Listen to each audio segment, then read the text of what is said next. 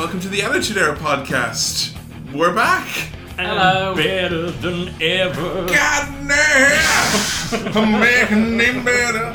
Face fat. I'm a big fan of the seldom heard second stanza of the Eric Bischoff No music. one ever hears it. Yeah. It's normally just, I'm back. Hello everyone, Eric Bischoff. You don't hear that. I'm the boss of you morons. Because it's very much an always kick an asshole's ass kind of thing. So we are back. Back to our regularly scheduled podcasting. Sorry for the interruption there. Everyone thought that we were gone forever. Yeah, I wouldn't use the term regularly scheduled. Not around our fans. But people did think that we were gone. Yeah, despite you having said about 1 million times because I think we're not going. At the start I was like, I'll leave a few little clues. Like in the Q&A episode where we said we'll do this after we finish the We're definitely not going to wrap it up. Well, it could just be a case that our fans just simply do not trust us. Clearly not. They're not on board and listening to what we say. Like, I don't listen to it. But we never did say that we were going to disappear forever. A lot of people took that at face value when we said it was the end of the Attitude Era, so therefore it had to be the end of the show. But no, we're back. And we're back with a big task on our hands today. A laid-back big task. It's the end of an era. So we have to look back now on the Attitude Era in a whole and try and see if we can come to some sort of conclusion or any sort of final thoughts or summing up about it. Hello everyone, once again I'm Kevin, joined as I am always in this review of the Attitude Era by my cohorts, comrades and colleagues. First of all, Bad News Bibelo, how are you doing? Hello there, Kevin. Looks like Brother Cafe Nero has been flushed. People want to know what we thought of the final deletion. That's something that people have been mad to know about because we were always making fun of the Hardys for being unintentionally shit and now they're being intentionally shit. The one thing I'll say about that is I went on a 3-hour car journey to Manchester from where I was in Lincolnshire, and the thing had happened, you know, the whole Brother Nero thing, final deletion, and I only saw a clip which was Matt Hardy turning around after Jeff filmed the leg going, looks like Brother Nero has been flushed. And I swear to God, I have no radio in my car. That was all I thought about for 3 fucking hours. So, Brother Cafe Nero, how have you been? I've been well, thank you. Yeah, there's been a big hole in my life where the Attitude Era once was, but it's nice to be back in the same room as you guys for the first time in what feels like fucking forever. It's not been forever, but it does certainly feel that way. It's been a good gap, hasn't it? It's been a fair old gap. It's certainly the longest we've ever had since we've recorded. Yeah. I almost think that was by design because they did want us to step away and digest. You need to sort of take a step back for a minute and just sort of like, because there was so much shit at the start of the podcast that I'd long forgotten about. You have to go back and like remember all the old stuff. Yeah, if we'd done it like the week after, like with all the questions we're going to answer now, like the answer probably would have been WrestleMania 17. The answers would have become questions themselves. Every like best pay-per-view WrestleMania 17, worst pay-per-view WrestleMania 17. It's the most worst it's in match, your head. gimmick battle royal. I guess. But Paul Heyman was the best commentator of the Attitude Era. And to my left, unquestionably the baddest man on the planet, Billy Keeble. Hello. How are you doing? I'm not too bad. I'm happy to be back. You happy to be podcasting again? Yeah. What we've done is essentially we've gone into the temple from the start of the Raiders of the Lost Ark. Yeah. And we've seen the pedestal and that's got time on it. Freddie Blassie over here. Time. And what we've done is we've sneaked on up to that pedestal, and with our little podcast, which is similar to the same weight as the time, we've transferred them over. The fuck are you talking about? This is great. I just felt like, God, I miss recording this shit. I don't fucking miss editing this shit. This analogy is wasted. It doesn't quite work as well though, because that would also insinuate that this podcast is going to be 5 months long. They're also insinuating that this podcast can be listened to by Harrison Ford, and I think he's got better things to be doing. He probably does, yeah. Blade Runner remake needs to get done, mate. Come on, hurry up with that. Some stats for you gentlemen. You know, since we finished, because of the nature of my job where I was working was part of it, but also it was kind of consciously, I wasn't like tweeting as much, I wasn't checking out like stats and religiously following stuff, I was not really giving it all my full attention. I did want us to sit back and kind of, it's done, it's there, people can go enjoy it. Yeah. I've tried to promote when relevant, but I've not really been pushing the podcast as such. But some stats for you. 59 episodes in total. I thought it was 60, but the Sick Kid Save Point thing doesn't count as an episode. It is only a 4-minute goof. So 59 episodes, 36 mainline episodes, 23 bonus episodes, so you can stop fucking complaining that there was too many of them. We did actually do more regular than bonus. Total plays on SoundCloud, according to SoundCloud, 1.16 million. Ooh. And that doesn't include the total downloads, which is 1.23 million. Jesus. Which is pretty fucking ridiculous. Yeah, that's absolutely absurd. And I mean, I don't put too much stock in the old stats. I used to do quite a lot to see when episodes would have impact and like, oh, should I wait until the Sunday, or why, which ones are kind of seem to have people coming back to them and stuff like that. That was interesting. But what really blew my mind, because I hadn't looked at the stats in ages, 2014 was slightly higher than 2015, because I thought that was maybe when we had really started to hit our stride. Yeah. But we actually have more listens and downloads in 2016 than either 2015 or 2014. Without releasing episodes. Yeah, we've done fuck all this year as well. I know that we released WrestleMania 17 around the time of my birthday, which was March 3rd, cough cough, just so if you want to know. Who would want to know that information? Good information. Good information. That'll survive the edit for definite. But that was something that was very shocking to me. Yeah, absolutely. It was one of the guys who were inside the ropes said that what would be great about once we finish 17 is that it would be almost just like it's a thing on its own now. It's a 36 episode catalogue of reviewing it, honestly, start to finish, with these 3 different viewpoints. Yeah. And I'm quite happy that it is kind of... I mean, I was always listening back and going, oh, has it aged really badly? Did we make a lot of references that are kind of not really going to, like, age the show well? I think we always try to avoid making a lot of references to what was happening on for the most part, the show. Yeah. And so us talking about Roman Reigns being a moo-moo man. There's obviously a lot more to the man than that.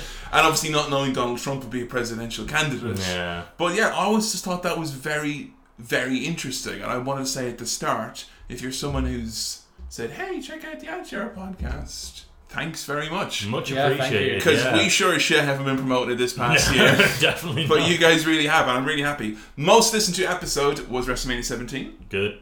Second most listened to episode, Royal Rumble 2000. Nice. Third most listened to episode, No Way Out 2001. See a bit of a theme here. Yeah. And after that, Bash at the Beach 2000. I wonder who's listening to that over and over and over again. Just Vince Russo over and over again while crying.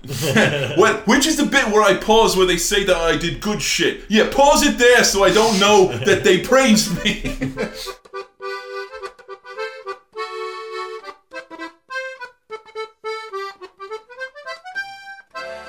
Right, we've got some things we want to talk about.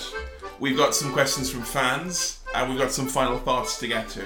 But I want to start with each of you individually and just asking for your overall thoughts. Adam, did you enjoy watching these shows? How did you find the caliber or the quality of these shows? Now, I will say this isn't just from like a wrestling to be brilliant wrestling as it normally is. I mean, there's sometimes we watch stuff that was so bad it was good kind of. So keeping that in mind, how would you kind of put your enjoyment level of actually watching these shows? Overall, very good.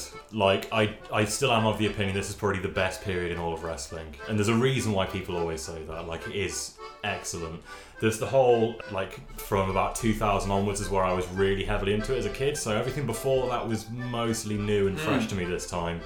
And some of that was pretty crap. I think 98 wasn't a great year. Like, I think the Attitude Era started off kind of okay. When you say kind of okay, do you mean in terms of match quality, characters? Or? Match quality, the storylines weren't like interesting me too much. You had far too much like repetitive nonsense of Kane and The Undertaker and Austin and McMahon. Was great and all if you were watching Raw, I'm sure. Yeah. But in terms of pay-per-views and the matches you get on there, I don't think 98 was the best start. Yeah, 99 was pretty struggle at points as 99 is kind of what you were talking about, of it getting so bad that it was entertaining. Yeah. Like, I think 98 was good, but kind of a little boring at times, whereas 99 was good when it was good, and when it was bad, it was hilarious. Because it was so mad. It was so insane. Yeah, ridiculous and over the top. Oh, I think you're right though. 2000 onwards is like the best 2 years in wrestling. It's so good. We had that really amazing hot streak where it was just amazing pay-per-view after amazing the hot streak where I was like worried that the show was going to get crap because he would just say how great everything was. Marking out all the time. Billy, how about you? What are your kind of thoughts? I mean, you obviously went into this with not kind of having what Adam had in that. You had a bit of a childhood background. So you were watching it solely as a modern fan going back and watching it. What were your thoughts in terms of your enjoyment of the shows, the quality of the shows? I'd say for the most part it was really good. Yeah. I enjoyed a great deal of it. Like Adam said, there were some... The thing with the Attitude Era is when it's good, it's good. When it's bad, it's really fucking bad. Yeah. And we did have some moments which were unfortunately incredibly bad. It did seem to kind of, looking back at it did seem to kind of go against that whole idea, that Vince Russo idea of like, when you're hot, nothing you do is wrong, and when you're cold, nothing you can do is right. I definitely think that's not true. Like, if you're hot and you're looking at a compilation of that hot period, obviously, the greatest hits has got all the best tracks on it. There's no stinkers there. Yeah. But you were definitely right, but there was some clunkers along the way, I think. Yeah, it's going to be interesting to talk about this throughout this episode. It's one of the main reasons why we started this podcast was because the Attitude Era Best Of DVD came out, and it more or less made out to be the Attitude Era was Austin in the beer truck for 4 years. And DX in a tank. And And over on WCW, there were cruiserweights who were being held down. And that's a good thing and a bad thing. Yeah. A good thing about it is that people who wouldn't have necessarily seen the Attitude Era would have seen that and gone into it thinking, well, this stuff was in it, there's got to be stuff similar to it, but then it obviously goes the other way where people could go back and be incredibly disappointed. Disappointed by it. I hope you like Stone Cold Steve Austin shooting the beer out the truck in 1999. Like, that's not happening. Well, that was you basically. Were you disappointed? What was it like? Was it as advertised, I guess, is what I want to ask you, because like you obviously went into it, we'd played Attitude Era mode, you'd seen some of the DVD.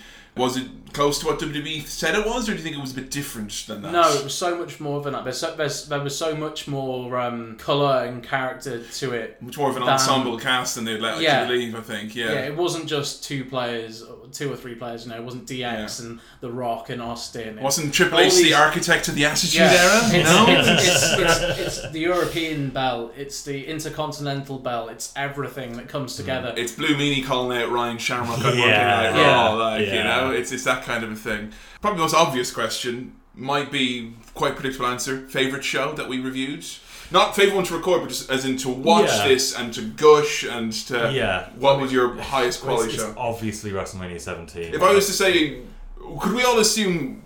Because I would say WrestleMania 17. Yeah. Would you as well, Billy? Well, I said at the end of the 17 episode that it wasn't my favourite pay-per-view of the Attitude Era. And I actually went back and I watched 17... and I re-listened to the episode, and I do think that I was probably too harsh on it, so I probably would change my mind of what I said in the last episode. So I do think that 17 is up there, but it was also a draw for me. At the top, there was that and Royal Rumble 2001. Yeah, what was your other one? Yeah, my second pick, and this is just because I remember being so amazed by it. Was, do you remember Fully Loaded 2000? Oh Jesus, with that fucking 6-man tag with TNA. And there was Rock and Benoit, Angle versus The Undertaker. You had Triple H and Jericho in a Last Man Standing match. Fucking goals, Just in terms of like watching something that you think like, oh, let's watch another B pay-per-view for the podcast, and you put it on, and it's like just this amazing wrestling show, and like no one ever really talks about it. It's never up there with the best shows ever. It's kind of weird because it's like, I think a part of that is that we're now kind of drilled in to think that if it's going to be a big awesome show, it has to be one of the big four. You're kind of almost led to expect, well, it's not a big four, so it's not going to be one of the big shows. Much. And that's WWE's they're doing with that, because they put so much more focus on the big four than anything else. And even still, you say the big four, you mean the big three. Survivor Series don't get any fucking love from them. So I think it was weird because you go in, you don't expect. It's like, well, it's not a WrestleMania, it's not a SummerSlam, it's not, so it can't be the best. It's all these random matchups that you've never seen before. Rock versus Benoit. It was the first time Angle and The Undertaker had faced off. It's a real universe mode simulated matchup. Isn't it? And Mick Foley is the general manager. But it's a really good show. Yeah. So you would say then, Fully Loaded 2000. I wanted to give a little bit of love. I mean, I would agree with all the ones you said. Royal Rumble 2000, I think, in terms of just hitting that stride of that feel, I can't describe what it is, but I noticed that Royal Rumble 2000, there should have been no reason why that episode had the most listens, because before 17 it was our top episode for a long time. I wonder if a part of it was the fact that the Channel 4 nostalgia kicked in, and that's when it really kind of started to, kind of those juices of childhood were flowing or whatever. But I think that's a great fucking show. You got that hot Madison Square Garden crowd.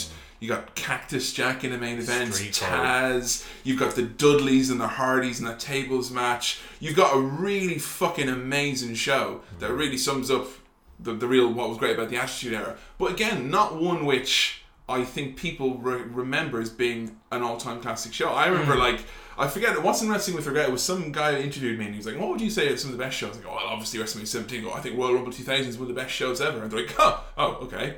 And that was like, alright, like, Yeah. But I can see why, I think people need to look back and kind of go, the Attitude Era wasn't just cool moments and cool guys. There are some shows which start to finish. The whole show. That's the thing about these pay-per-views in particular, is it's so rare you get a show that's that good. Like I would feel like any of the shows you mentioned, I'd feel comfortable showing, say, Joe from How to Wrestling as a new fan to kind of go, hey, look, here's just a fun show really with a bit of everything. I think so.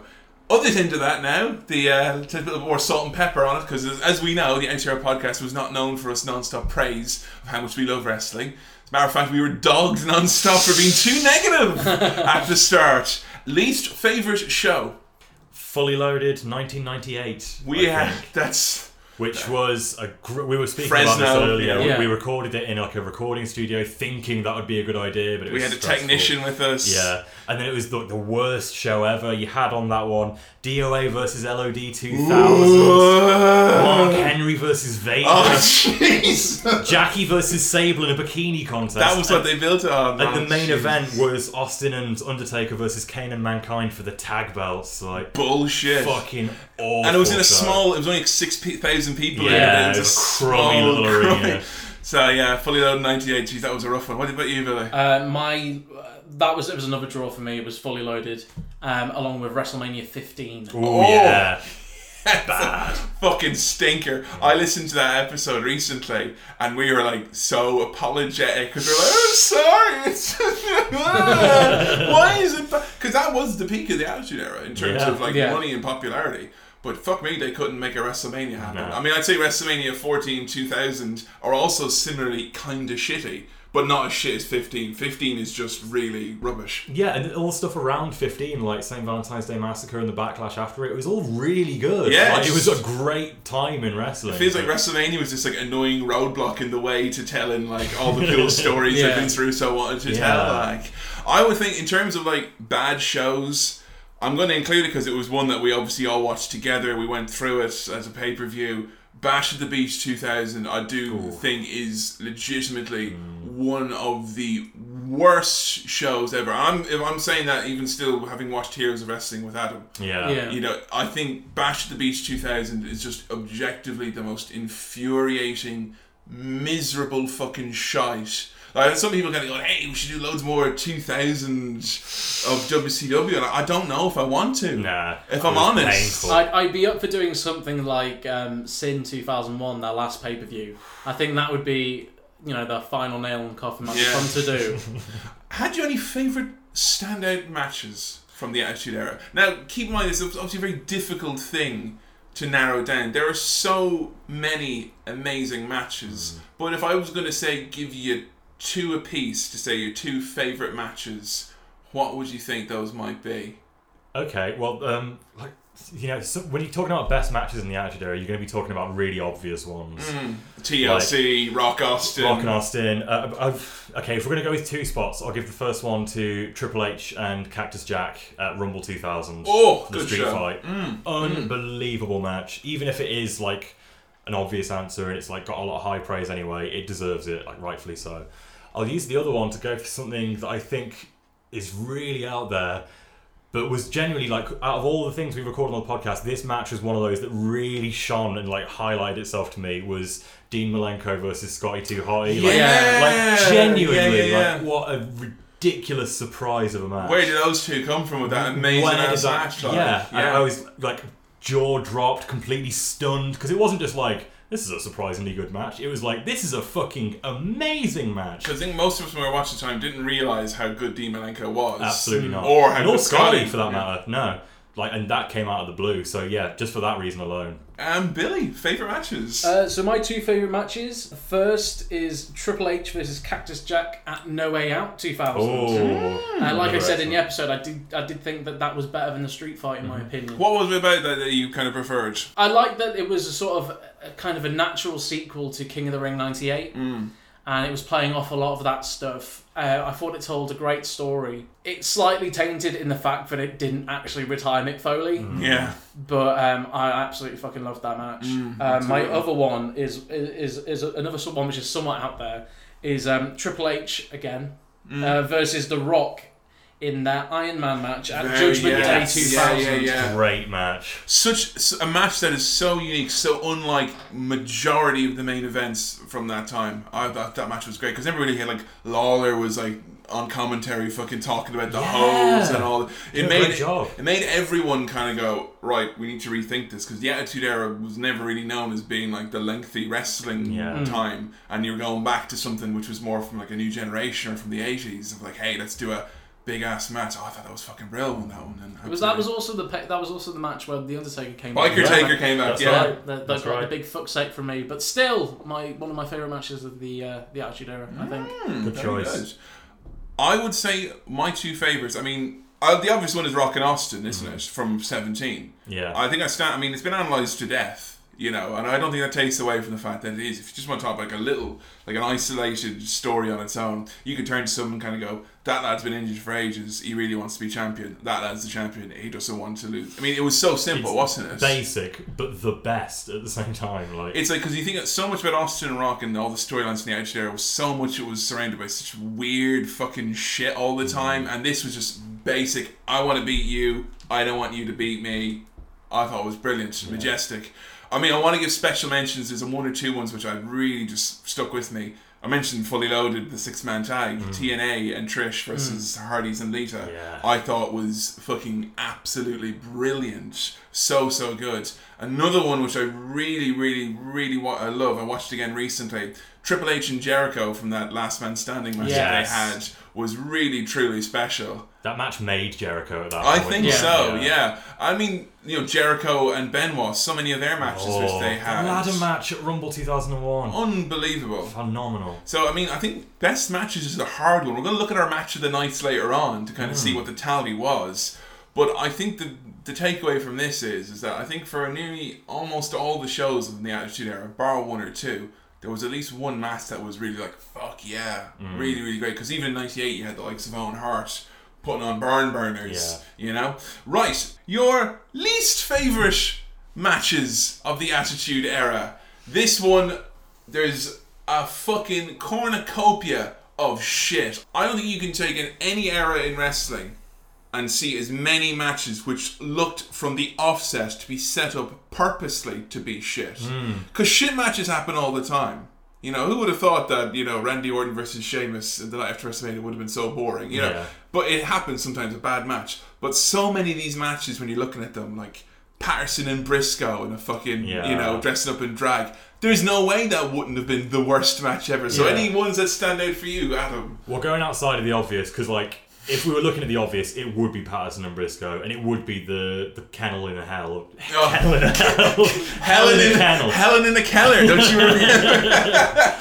Outside of the big obvious ones, in terms of like ones that really bothered me with how bad they were and how disappointed I was as well, I'd go with Shamrock and The Undertaker. Oh, God, that was so bad! Because on paper, that should have been a hell of a fight. Like, when we later had, I think it was Benoit and Taker or Angle and Taker, it was like, that's the match that should have been. Yeah, it was Angle and Taker where Angle went after the leg. But the Shamrock one, fucking hell, that was like pulling teeth, that match. It was so slow and the crowd were so quiet. Assumedly the crowd were so quiet because they were passing around a giant petition to make sure that Ken Shamrock didn't have any more of a push after that. But certainly their eyes weren't on the match. Outside of that, I'd also, while we're on Taker, I'd go with Taker and Bossman at Mania 50 in the Hell in a Cell match. That was so bad. Just boring. Just a boring match. I think, in the Attitude Era, the biggest sin you could have. I mean, fucking up moves, you know, being sloppy, not engaged. It's just being boring is, I think, was the most cardinal sin. That's why that, like, a Hell in a Cell match with two great wrestlers turning out to be boring will always be worse than two old men in drag fighting each other. Because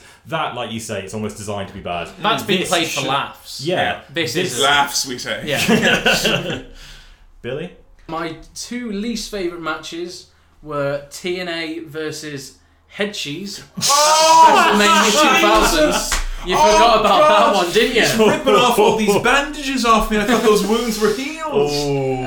Just the fact it was just everything about the match was terrible. We also had, I can't remember if it was JR or Jerry's microphones breaking. Oh yeah. Was it Jerry's? And he kept going, Am I on? I believe we're on. Yeah. Just awful all round. Not how that got to WrestleMania. Yeah. I think at the time we said it was the worst match in the podcast because it was four guys. Blackman, Snow, Test, Albert, they all know fucking how to tie their shoes and wrestle a match.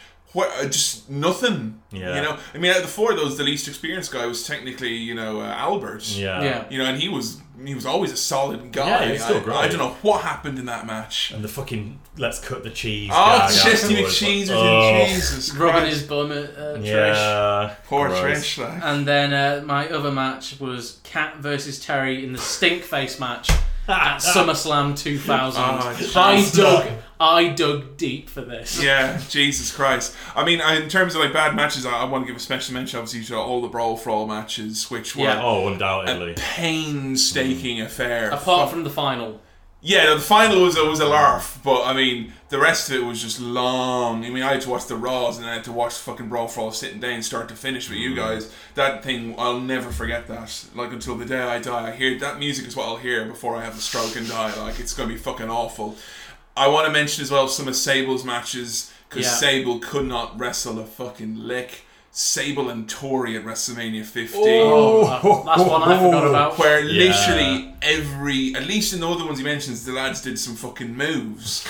Every time the two of those women put their hands on each other, they slipped and fell and just fucking, absolutely, truly awful. I mean, Hell in the Kennel is truly atrocious. Yeah. It is it's sad as well because it was kind of a fun storyline that kind of ended up so underwhelmingly. And another one I want to mention, just because I remember as a kid not seeing it, I missed the show and then thinking that it was oh my god, it's so fucking cool, and finally watched it with you guys.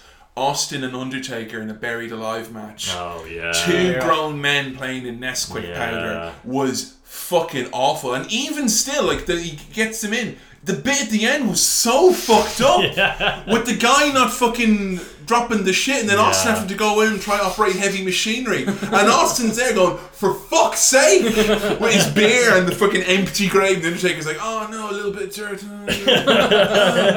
And you know what's even worse than that? That was why Undertaker was gone for 2 months and came back as the Lord of Darkness, because Austin put a small pack of compost from Woody's on him. Oh, that was because as a kid I was like, and then the Undertaker, he got buried alive, and Austin had to fight the Undertaker in a Buried Alive match, and then the Undertaker came back as a demon, and I thought that was rubbish, fucking shit. You should have been ashamed of yourselves. But I think you can turn on any show in the Attitude Era, bar 1 or 2. Almost all the shows had a stinker along the way. Pretty much. I'm pretty much thinking WrestleMania 17 might be one of the only ones. I think. Yeah, because I say Rumble 2001 as well didn't have. I'm trying to think now. Rumble 2001 was a really tight show as well. I think so. Yeah, I think the 2001 shows were, because the card was so stacked always. But a lot of the 98, 99 ones, I think it's kind of even the best shows still had their moments. A crap match, because they still struggled with the women's division, and some of the hardcore matches. The hardcore spectaculars. Oh. Some of those were just I remember just reading back the notes and be and then he hits him, and then he hits him, and then he hits, and it's just no, not good. Your favourite storyline of the Attitude Era? Big one, the sort of big. I don't want you to go Austin and McMahon kind of. No. Fine tune it down a little bit more. That wouldn't be the case. I'm talking more about specific feuds that went over a few months or whatever. The big sort of major one I'd say is probably Triple H and Cactus Jack. Going back to that again, because from start to finish, it had a beautiful arc. It was one of those storylines that actually felt like it was written in its entirety before the first match. Yeah, you can see Chris Kresge's fucking storyboard. He had a up plan, there. And that makes such a difference. Yeah, the character of Foley changing from Mankind. Couldn't do it as Mankind, became Jack, still couldn't do it, then had to, put his career on the line. What a beautiful storyline, even if, like you said earlier, it was tainted afterwards with Foley coming back. But I don't even think with the taints, because remember WrestleMania 2000, you had that little flurry at the end where Foley comes back and just gets a few shots in on Triple H with the barbed wire, and the crowd is makes the biggest noise they make all night. I think that shows you just the quality of that writing, that people, if we want to know why people love Mick Foley, obviously the risks that he took and the sacrifices he made and the dedication he showed, but he was booked so fucking well, and obviously his promos and his work made it so he was put in a position that, he's still trading on goodwill from me because of that storyline, I think. Yeah. I don't think I'll ever hate Foley because of that. Simply because of that. Yeah. And then, again, going for something a little bit more buried in the Attitude Era, something that I'd never heard of but turned out to be such a great storyline, was the whole Dustin Runnels, Goldust and Val Venus saga. Again, similar kind of story with a guy changing. Goldust going back to being Dustin Runnels and, preaching the word of God, and then Val Venus, takes his wife, gets to him so deep that he has no choice but to bring Goldust back out so he can beat Val. Fucking lovely. And it's such a silly little mid-card feud. Yeah, not for any kind of big belt or anything like that. No, nothing like that. Nothing on the line. It was just a story, and it was just a really well done one, I thought. Absolutely. So my two that I sort of wrote down were Rock's heel turning into Mankind versus The Rock. That whole feud was had the double switch, how Mankind was the heel and Rock was the face. Just an amazing moment. Because that got you, didn't it? That got me. I really wasn't expecting it at the Deadly Game tournament. And then for my second one was Triple H marrying Stephanie. Yeah. And then Stephanie slowly turning heel on Vince. I loved the great storyline. Yeah. Because I loved as well, that was one of my favourite ones, was Vince. Even as much as we made fun of the fact that Vince was gone forever and then when he came back, but I did love the role reversal of when Vince came back, of him trying to be a good guy, and then him having, him and Triple H in Armageddon, that's one of my favourite kind of it's not a great match, but just in terms of a really pure, raw story that they were going for, I thought they did really well there. I have to admit, as a kid, I thought it was brilliant. As an adult reviewing this, I thought it was brilliant for another way. The corporate ministry, all the fucking madness and the weirdness, the power play, Shane taking it from Vince being in on it the whole time, then Austin becoming CEO. It made no sense. It made no sense. But there was I remember watching there's one or two episodes of Raw from around that time where the show was just so fun because it was so weird. We had the corporate ministry and they had their clutches on the entire company. Yeah. And then the next week, Austin's the CEO, and then bam, the show becomes this fucking ridiculous, super fun show with Austin running around. And then then next week it's no, they've gotten the power back, and then you have a thing where Shawn Michaels books them all in ridiculous matches and Paul Bearer has to fight the Big Show. I don't feel like there's ever going to be a storyline again where they're kind of fuck it, let's just put the whole show on its head. Yeah. Where they really don't, they kind of felt like, hey, we'll risk an entire show. We'll risk Raw this week on a dime, kind of going this weird storyline, and you got a lot of that with the corporate ministry. Further along down the card, Al Snow's whole kind of journey, particularly with the Boss Man, the descent into madness. Yeah, and I think what really got me is I listened to some of those episodes recently. The three of us are talking about those promos where Al's cutting after Heads had a railroad spike put in him, and he's bawling his eyes out saying the voices are never going to stop, I'm never going to, and I was like, oh Jesus. I think as a kid I was like, he's silly. Whereas now I'm like, Jesus. And I'm in two minds about Al Snow, because obviously he's hey, he's a crazy man, and obviously maybe not the best representation of mental health problems or whatever. But I do feel that they were onto a little something there, and again, no more than you said with Val and Goldust. It was just nice to see so much care and attention. You think they're going to give a microphone to someone far down the card and kind of let them burst into fucking tears and let their character lose their fucking mind over something as silly as the hardcore belts? Yeah. It went on for so long with Al. What I loved is the bit where he won the hardcore belt finally, and he was still not happy, and we pegged it the whole thing. Yeah, he was arguing with Head about it. Because he's I've not won now. It's just there was a lot of subtleties there, and I think Al Snow was a lot smarter in terms of what he was doing with his character than even I think I figured out even on this rewatch. Yeah, it wasn't just silly man with a head that waved it around a lot. There was there was the whole sort of like his dynamic with Head actually did have some thought behind it, like that sort of like best friends but then bickering about things as well, and like Al needs Head to survive, and like when he doesn't have Head, like he comes out like for 3 weeks in a row with all his old gimmicks. He comes out as like one of the rockers, he comes out as Avatar, and he's like all like he looks like he hasn't washed in weeks, and like I thought that was fucking brilliant. I really enjoyed the reveal that Head was the dominant personality. It was great. I also loved as well the Dudley Boys, the slow turn from heels to face, how they kind of became like this. They did a really great job with the Dudley Boys of almost recreating that Steve Austin kind of feel, these anti-establishment guys who became like, they almost felt like an Austin Hole in terms of the chaos, and they were there against the corporate ministry, the regime. And you got to mention as well the Right to Censor storyline. I thought was a masterstroke. One of the smartest storylines in the Attitude Era for sure. Least favourite storyline? Kane and the Undertaker, whose side is he on? Because that felt like it just never consumed the podcast for the first year. Like it ruined later stuff. And like in the future, like you say, when stuff with Kane and Undertaker could have been cool and happening, it just gave us flashbacks to the whole whose side is he on era. I thought that was just interminably dull, that whole angle. I think it kind of soured a little bit of the cool, when Undertaker and Kane, Brothers of Destruction in late 2000, it ruined a little bit of that almost, because it's like, oh, here we go again. You're never going to get swerved if you have a fairly decent knowledge of what's more than likely going to happen. Pretty much, And the other one is the entire PMS saga from its inception through to the miscarriage. Like, the whole thing was a complete butchery. You know it's a bad storyline when you use the phrase, to the miscarriage is included in there. But I think it was just a tasteless gimmick. Yeah, it was like they were clearly trying to push the envelope to a horrible degree, and like it didn't pay off, and now that's always going to be there in like... It got no one over. No, it got no one over. It proved no points. It was just tasteless shock value. It was trying to be envelope pushing and be edgy.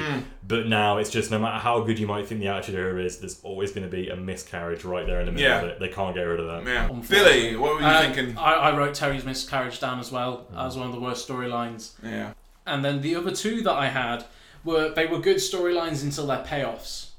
And that's what completely ruined for me. Okay. The first is the reveal of the Howard Power. Just it being Vince, anyone but Vince. Yeah. And I probably would have come out enjoying that storyline. And the other was, again, for the payoff, who ran over Stone Cold. Gee, that was fucking rubbish, wasn't it? Yeah, that's very That was truly rubbish. I mean, I think for me, the ones I didn't like... There was, there's a number of ones where it was kind of like it seemed on paper it could be good, but then they just fucked around with the finish or the payoff. Like the whole Shamrock, Billy Gunn, Ryan Shamrock saga, and then we get to WrestleMania and they just put Road Dogg in his place. Nothing happened. Yeah. I resented that because the storyline took up so much TV time for so long. I did not like just the whole tone and overall presentation of the DX reunion in 2000. With them at the end of 99, start of 2000, with them being all heels with Triple H. Oh god! I didn't mind the whole idea of Triple H being in charge and being the guy. I didn't like this whole kind of, this whole kind of fucking bullshit. Like all the guys sitting backstage in their sunglasses, booking the show, burying everyone. The casual fucking rape thing they threw in there. I was like, we raped some girl, and it just that was very much the kind of stuff I was seeing in WCW at the time, where you like to, that Kevin Nash style kind of, hey, we're cool guys, we can do whatever we want. Like, it didn't feel like they were writing that show for the fans. It felt like that storyline was being written for Triple H and his mates. Yeah, is really what that felt like, Absolutely. So they could feel cool. There was the pleasant surprise of something as crap and shit sounding as Taz versus Jerry Lawler, which turned out to have a couple of pretty good matches. That was that ended up that feud was a complete twist on me. I turn up for the Bucks. It was really shocking. It was. I guess one of the reasons why it was great watching it with Billy, because I was so in my thing, I like Taz. He's a human suplex machine. He can't be silly. And we kind of come to terms with Taz not being the badass and able to enjoy that storyline, because that was actually quite a fun storyline. I even gave Jerry my MVP for you one did. of those matches, didn't I? Yeah, you did. Was absolutely. That good? It was really, really surprising.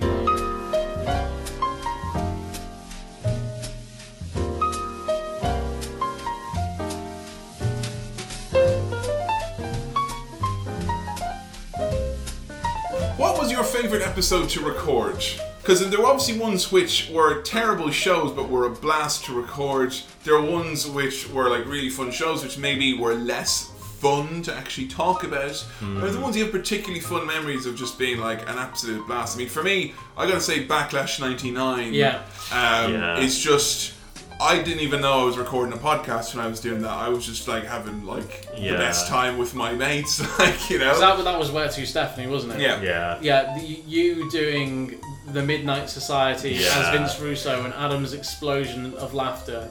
That was probably the hardest. It's probably one of my fondest memories of the whole run of the podcast. That was like that was a really fun episode to record. I mean, I always loved recording the UK shows with you. Yeah, they were a hoot. Those were always a hoot. I really loved just recording the Broken Skull Challenge because it was a completely different episode. Yeah, it was so weird. We were so outside of our comfort zone, and it really it was a real, like, it was just fun to record. It was, everything about that was fun. You know? It's a shame because that's got one of my favourite jokes in the whole podcast in it. It's not even a wrestling episode. It's just the wall busters.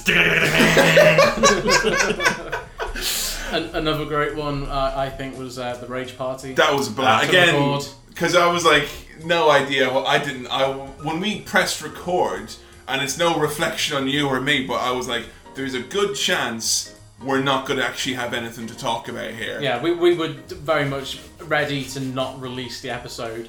We were prepared to just say, right, we watched it, we can talk about it in the next... We can talk at maybe the start of 15. But it was a blast to record. Yeah, best episode. The ones where we kind of go outside the comfort zone a bit were always fun, because the XFL with you, I had so much fun as well, just kind of doing something different, and it made us kind of... I think when you're podcasting about similar themed things for so long, it's very easy just to kind of get into the rut and kind of... I never wanted this to be a podcast where it's just like, hey, let's just say the things that make us laugh. Yeah. Hey, remember when I did that thing in that last episode? Let's just say it again. You know, I never wanted to do that, and I knew it would be quite easy to do that. So outside the comfort zone always made for good episodes. I don't think we would have had as good a time recording the XFL episode if it wasn't for the halftime show that we found.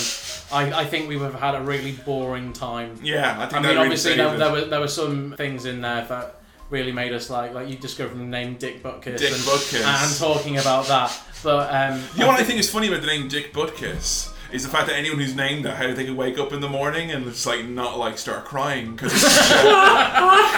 it's like, or start laughing because it's such a terribly shit name, like objectively. You actually, me and Joe were watching something at the moment. I think it's like Oz or something we were watching. You know, we said Michael Horse from Twin Peaks. There's some lad like Stephen Carbonara, like brilliant. Even still, Dick Butkiss is objectively the stupidest name ever. And if you have that, you're an idiot. if that is your name, you're stupid.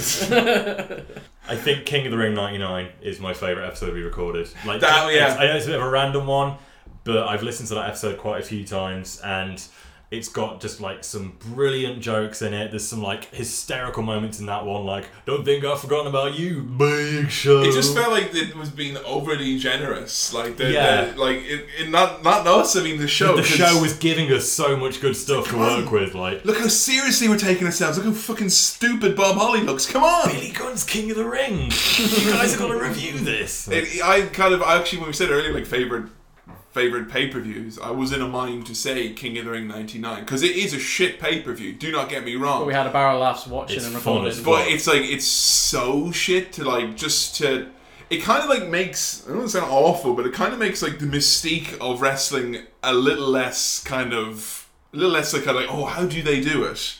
I don't want to kind of like come off wrongly saying this, but it's like kind of, you had so many hot shows around that time, and it was such a hot period, you had all the stars, and yet you managed to make this show, which was a fucking... it was an abomination of it. It was so bad. Yeah. Everything about it was terrible. I love that. Like, I just love that, like, how, you know, that whole, if you're hot and everything, they say everything you do is brilliant. It's not shit. Like, Billy Gunn's King of the Ring. Like, Austin and Shane McMahon and Vince McMahon are in a ladder match together. Like, it was insanity. I remember I've subscribed to Meltzer recently. I was like looking at the newsletter from that time. It's like, well, this show was really shit, but it's done the biggest number that any King of the Ring has ever done and probably ever will do. Because that's just the way it was at the time, you know? So it was quite interesting.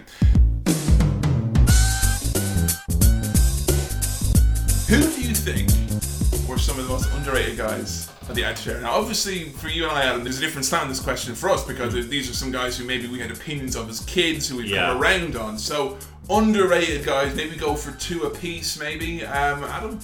Owen. Absolutely Owen, I think. Yeah. We're recording a How To Wrestling on Owen Hart soon. Great. And I'm so excited about that. Like, even though we did something similar, with here with 3 of us, I could talk about Owen forever. Yeah, totally. Yeah, I probably would go with Jeff Jarrett, just in terms of like someone whose opinion changed. My opinion changed on so drastically. He changed drastically as well. To be fair, when we started the podcast, and he was Double J coming out with Tennessee Lee and like even ridiculous outfit. Like, even still, though, I'm looking back at that now, kind of going, I was way too harsh on him. I imagine if we maybe went back and like watched like 14 or we might have a different opinion on him. Might have a different opinion on to be fair, that's the booking's fault, really, wasn't it? Not Jeff's fault. But did you have a bad, because you went into this podcast with a bad opinion of Jeff Jarrett?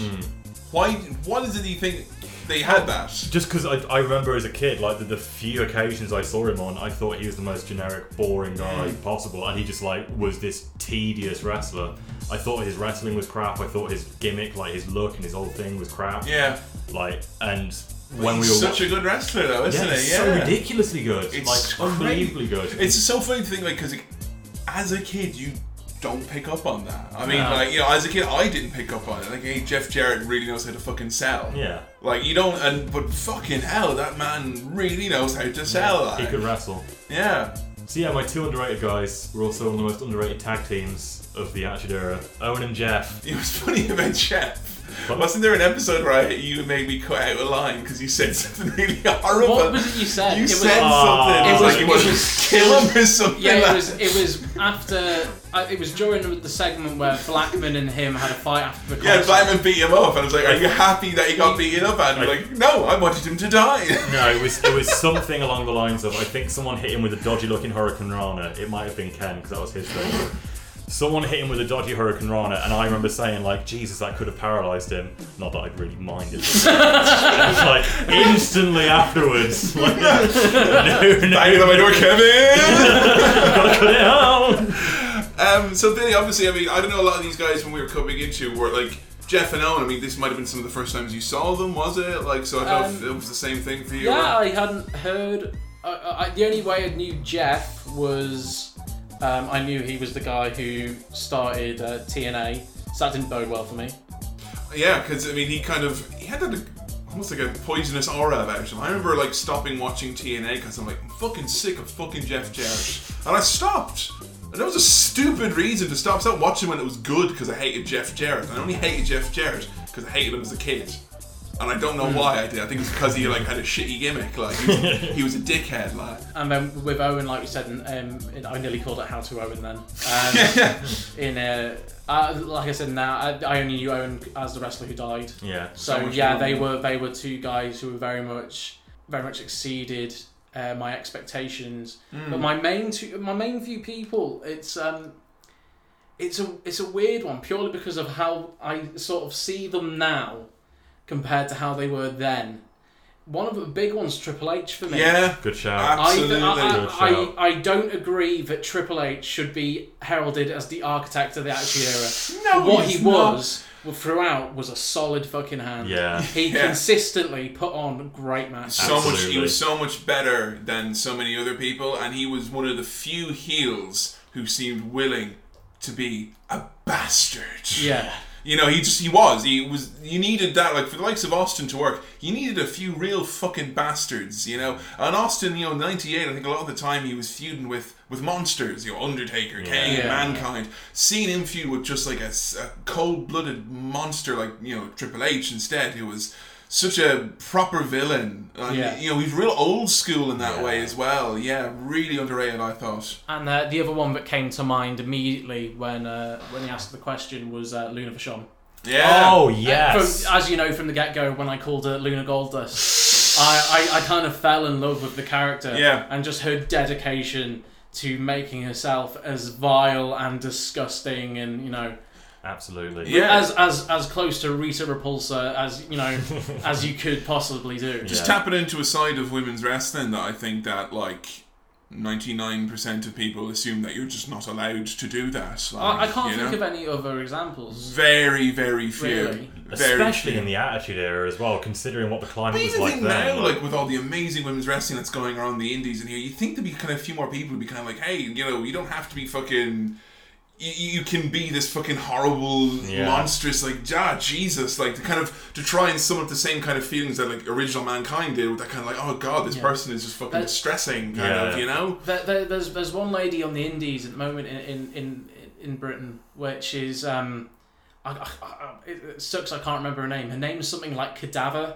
Oh, she's the Living Dead girl. She's like literally like crawled out of like a fridge in a morgue, and she's all like bandages and stuff. That's her gimmick. No, that's like she's dead. I think it's Cadaver, but I could be completely wrong. I think I know is that she's Living Dead girl is her thing. I've seen her. That's cool. She's really interesting. That's the closest I can think coming close to Luna. That's one example though. Like, I can't think of another female character. Obviously, there's big gaps in my knowledge, but I can't think of another. But very few that would have that gimmick and also the wrestling pedigree of the Vachon wrestling family. So she's kind of very much kind of in a league of her own there almost. Another close one would be Daphne. Daphne and TNA kind of went for to kind of shun the sort of the pretty girl. Yeah, and as a result of that, TNA made sure that she, suffered needlessly throughout her time there. Good job, guys. Hey, Billy Corgan, are you going to give Daphne that big fucking check? You should. I would say underrated guys. Recently, we were talking about him on How To Wrestling. Confirmed 100% my suspicions that D'Lo Brown is one of. I mean, you're mentioning all guys there who, there's people to go to bat from. D'Lo Brown is not got that kind of oomph behind him, and I was just the reaction to that How To Wrestling episode, people are going like, fuck yeah, D'Lo Brown, and then loads of people are going to go, why the fuck are you doing D'Lo Brown? Ew, D'Lo Brown, he's shit. It's like, have you watched the man's matches? Yeah. Have you seen him in '98? Have you seen how he was such a hot heel who turned that into being a hot babyface, who got the crowd chanting his name or chanting that he sucks? No matter where they were, no one managed to do that quite like D'Lo. I think D'Lo really underrated, because all the other guys we're talking about, they're guys who they already have their people praising them, kind of saying, hey, this guy's, Triple H doesn't need us to fucking stick up from, people are going to hate Triple H regardless of what we say, but Jesus Christ, D'Lo Brown, talk about a guy who really the rug pulled out from underneath him.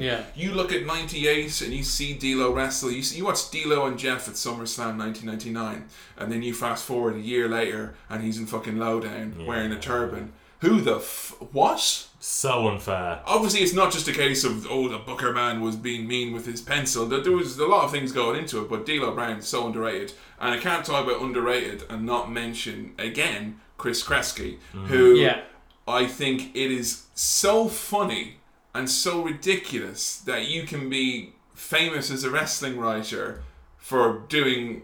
Mostly for being doing bad things in the case of so many famous wrestling writers, and they've gained infamy more than fame. And Chris Kresge, I still don't know what he fucking looks like. No. Yeah. He obviously has passed away, but you're talking about those shows, that 2000 hot streak, all those awesome angles you were talking about, with the payoff and the character development, and how we had Kurt Angle and Stephanie a year before they became, linked on screen, kind of had little, interactions which all played off down the line with Triple H going, I don't like this guy, and then 9 months later they're fighting tooth and nail over Stephanie. That's fucking brilliant. And I think this last year, since we've not been releasing as many episodes, we've not been podcasting as much, wrestling has been really, really amazing. But even still, as good as wrestling is, you don't have that tight structure that I think I've only ever seen when that man was running that show. Maybe Heyman running SmackDown 2005. Yeah, that's as close as it that gets. kind of time, or 2000-ish, wherever he was doing that. But other than that, I don't think I've ever seen like kind of a real tight ship, so to speak, where everyone having something ready to do. That was really definitely underrated guy. Can I just point out that out of all of our underrated guys that we've picked, we had Jeff Jarrett, Owen, Triple H, and D'Lo Brown. Yeah. Does that make the European title the most underrated belt? It's like, seriously, think about it. There's some good competitions for the European belt, especially in '98 and '99. Like before it really got pushed to the side, like after Shane had got it or whatever. back in the early days of like Triple H and Triple H and X-Pac, Owen Hart and like X-Pac getting involved. X-Pac I throw in as well as another underrated guy. Yeah. A guy who I really had disdain for an X-Pac heat for the reasons we discussed in the episodes past. Yeah. But man, that guy could wrestle. Now the other side of that, then we kind of went into this this podcast with a lot of preconceptions. I didn't even know I had them. But Jesus Christ, we certainly thought the New Age Outlaws were just like, I can't even describe it, because it's like, when you didn't like the New Age Outlaws, Billy, you were genuinely dumbfounded. I was dumbfounded, but as long as if I could turn around and kind of go, well, here's why you should like them, here's the match. It's just this like fucking thing that was, maybe it's you sing along to someone's entrance so many times that you just become a fucking blind, like the blind hatred I had for Jeff Jarrett was nothing like the blind adulation I had for the New Age Outlaws. It's just unquestioning, no, shut up, and I can't go, oh, I'm a little kid. I'm a fucking grown ass man. I started this podcast and I still thought they were great. I really think, looking back, outside of a few awesome hot tags and a few matches, like their match with Owen and Jeff, but I'm laying that on them, they were fucking massively overrated. But I'm sure you guys have got some other ones which you could think of as well. I think we're probably in agreement on the main one, I would have thought. Undertaker. Yeah. Easily. So, I still like... I'm kind of go like weakened and tiny now. Like you know when Wario, you beat him up at the end of 6 golden coins and he's like tiny. That's me in my defense of the Undertaker. Demon Undertaker we had like proper Lord of Darkness, heir apparent to Satan Undertaker. Then we had American Badass Undertaker, and before that a little bit we had kind of proto badass bike riding phenom in the desert. What is it about The Undertaker that you thought was so overrated then, Adam? I think, I was thinking about this recently, and I think I've put my finger on what it is now, is that I always knew, looking back, that the American Badass era was kind of like a bit ropey, that wasn't Undertaker at his best. But then around 2004, when he came back and brought the Dead Man gimmick back, and then he went on to have what I still think is the best run he's ever had in his career. It's funny you think that is his best run. Yeah, is the later parts of his career, like 2006, 7 when he was fighting Edge and Batista. Yeah, those big feuds, and then the whole streak legacy getting really built up, and he putting on 5-star matches every year basically. That got me thinking that this is proper phenom Dead Man Undertaker. This is like how it was back in the old days when he was the Phenom. When he was the original Undertaker, he was this good back then. And then you go back and you realise it's more Buffy the Vampire Slayer than current badass evil Undertaker. And is that extend to in the ring as well, or is it just the character that you're kind of down on? Both. I think that the character was lame and really dated and just didn't hold up, which you could forgive if the in-ring work was good, but I thought that most of the time he was boring. He was in such worse shape in 98, 99 than he was in that period you mentioned. Because he had a lot of injuries. He had ankle problems. He would he had a little pot belly on him. He wasn't the big kind of long kind of, because he was a tall, thin kind of build was Taker. Yeah. I don't think he ever really was that at the start of the Attitude Era. I think his in-ring work didn't really start picking up until a little bit after he started doing the American Badass gimmick. Yeah. Around when he was feuding with Angle and then going into Armageddon and Rumble and WrestleMania. Finally, he started picking up. Because I was going to say, WrestleMania 17, I would almost say was his best match of the Attitude Era. Easily, undoubtedly. So what about you, Billy? What is it about Taker that didn't hold us up for you? I think when you've got a gimmick as insane as what I call the Buffy the Vampire Slayer Taker, you've got to be able to act convincingly with the gimmick. And throughout the whole thing, I just got, this isn't a character, this isn't a real person, this is Mark Calloway reading a script. He's not a good actor. Throughout the years, many dragons have laid siege to my kingdoms. He's literally talking about the end of days and bringing forth the higher power which controls him, and he's doing it in such a deadpan, non-emotive. He's got no emotion, no conviction. He scared me as a kid, though. Yeah. He's got no conviction in anything he says. I'd say Taker now, in the past year or so, where we had Taker finally confronting Brock after beating the streak.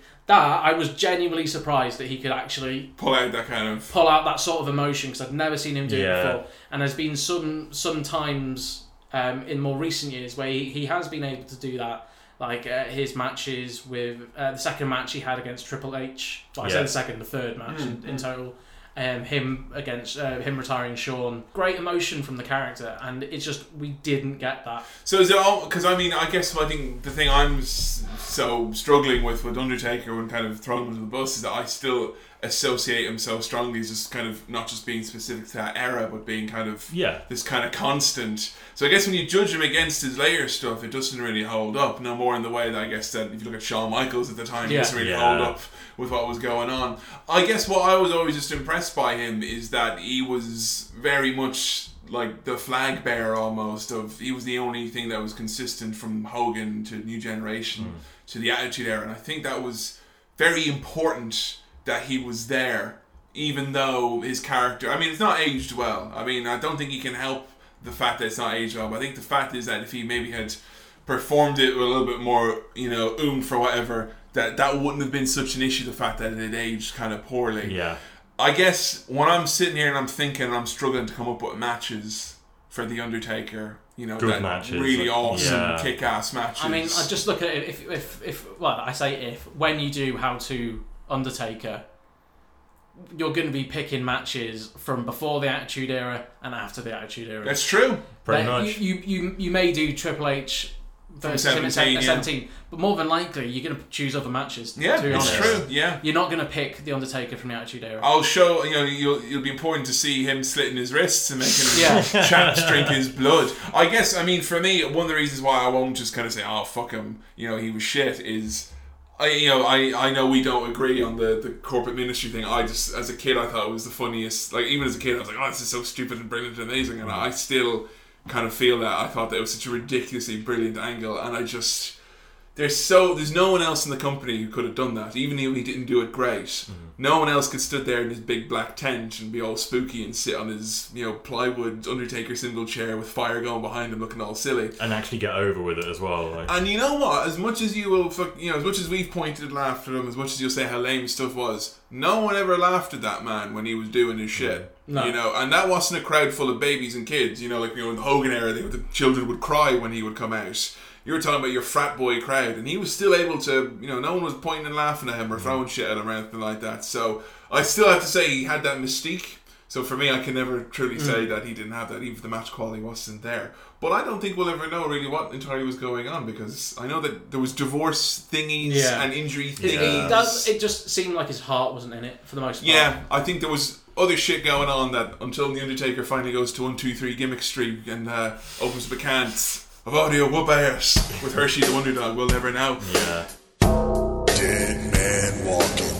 You've done it now. You've done it. So, something very important that we were doing in Match Night MVP, something we kind of tried to do, not intentionally like to track progress, but obviously looking back now, it is quite interesting. I wonder now to see our final tallies. Which, Billy, you got the final tallies there. Yeah, I'm sorry that I have not got your name, fan who sent us this, because when we originally started the podcast, I said to everyone, "Don't worry, guys, I've got a tally worked out. I'm going to work out all our MVPs by the end of it." And I never fucking did it once. it's like I would continually say, "Yeah, write that down." Never fucking did it, because if you didn't send me this, the guys would have turned to me and gone, "Well, Billy, this is the 3 years you've been working toward," and I would have just had to cry. I'm just imagining that guy from Super Jail who gets mad stressed out with the mustache going, "Oh, we're going to get out again!" Trying to compile all these matches in the night. So this guy sent us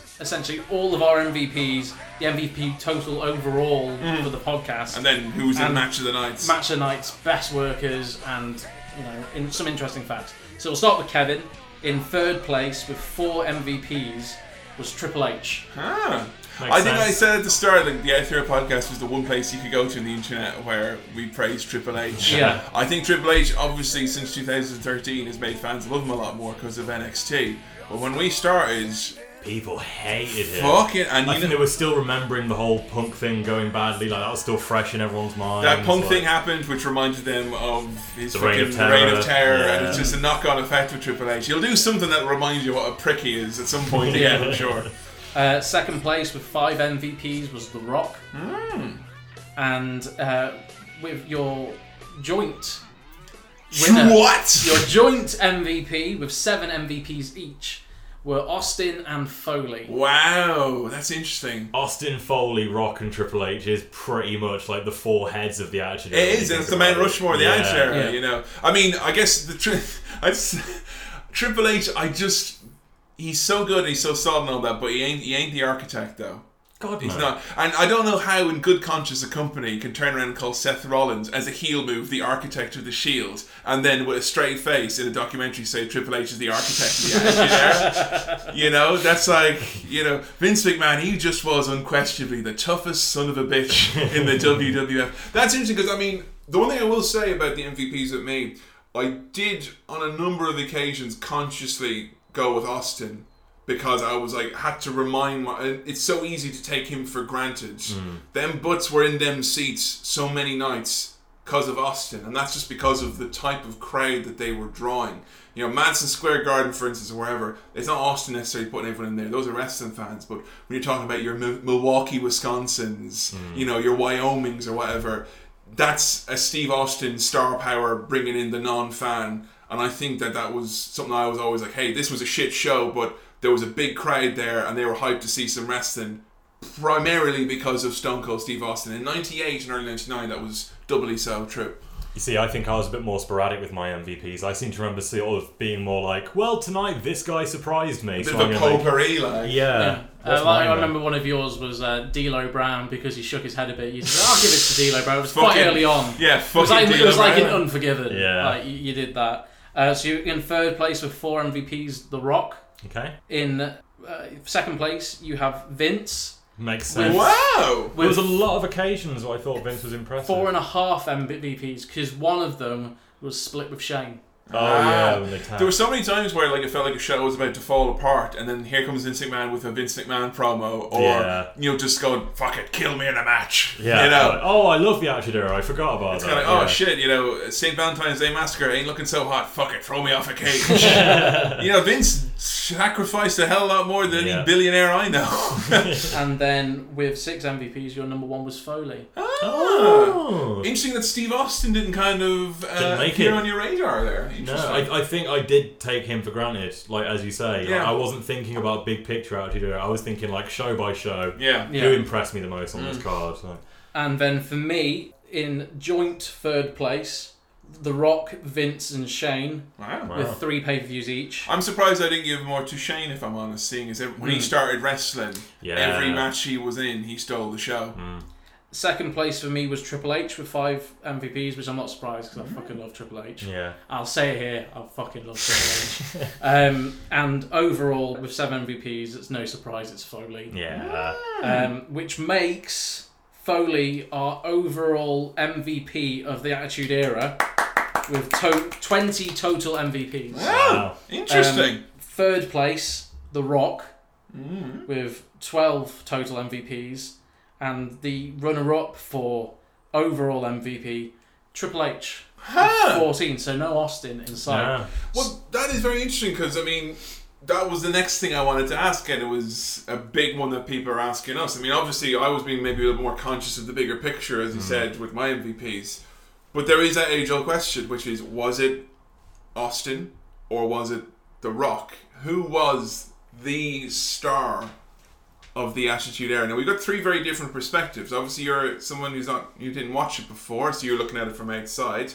You started watching 2000 when The Rock would have been firmly the man, and I started watching in 98 when Austin was firmly the man.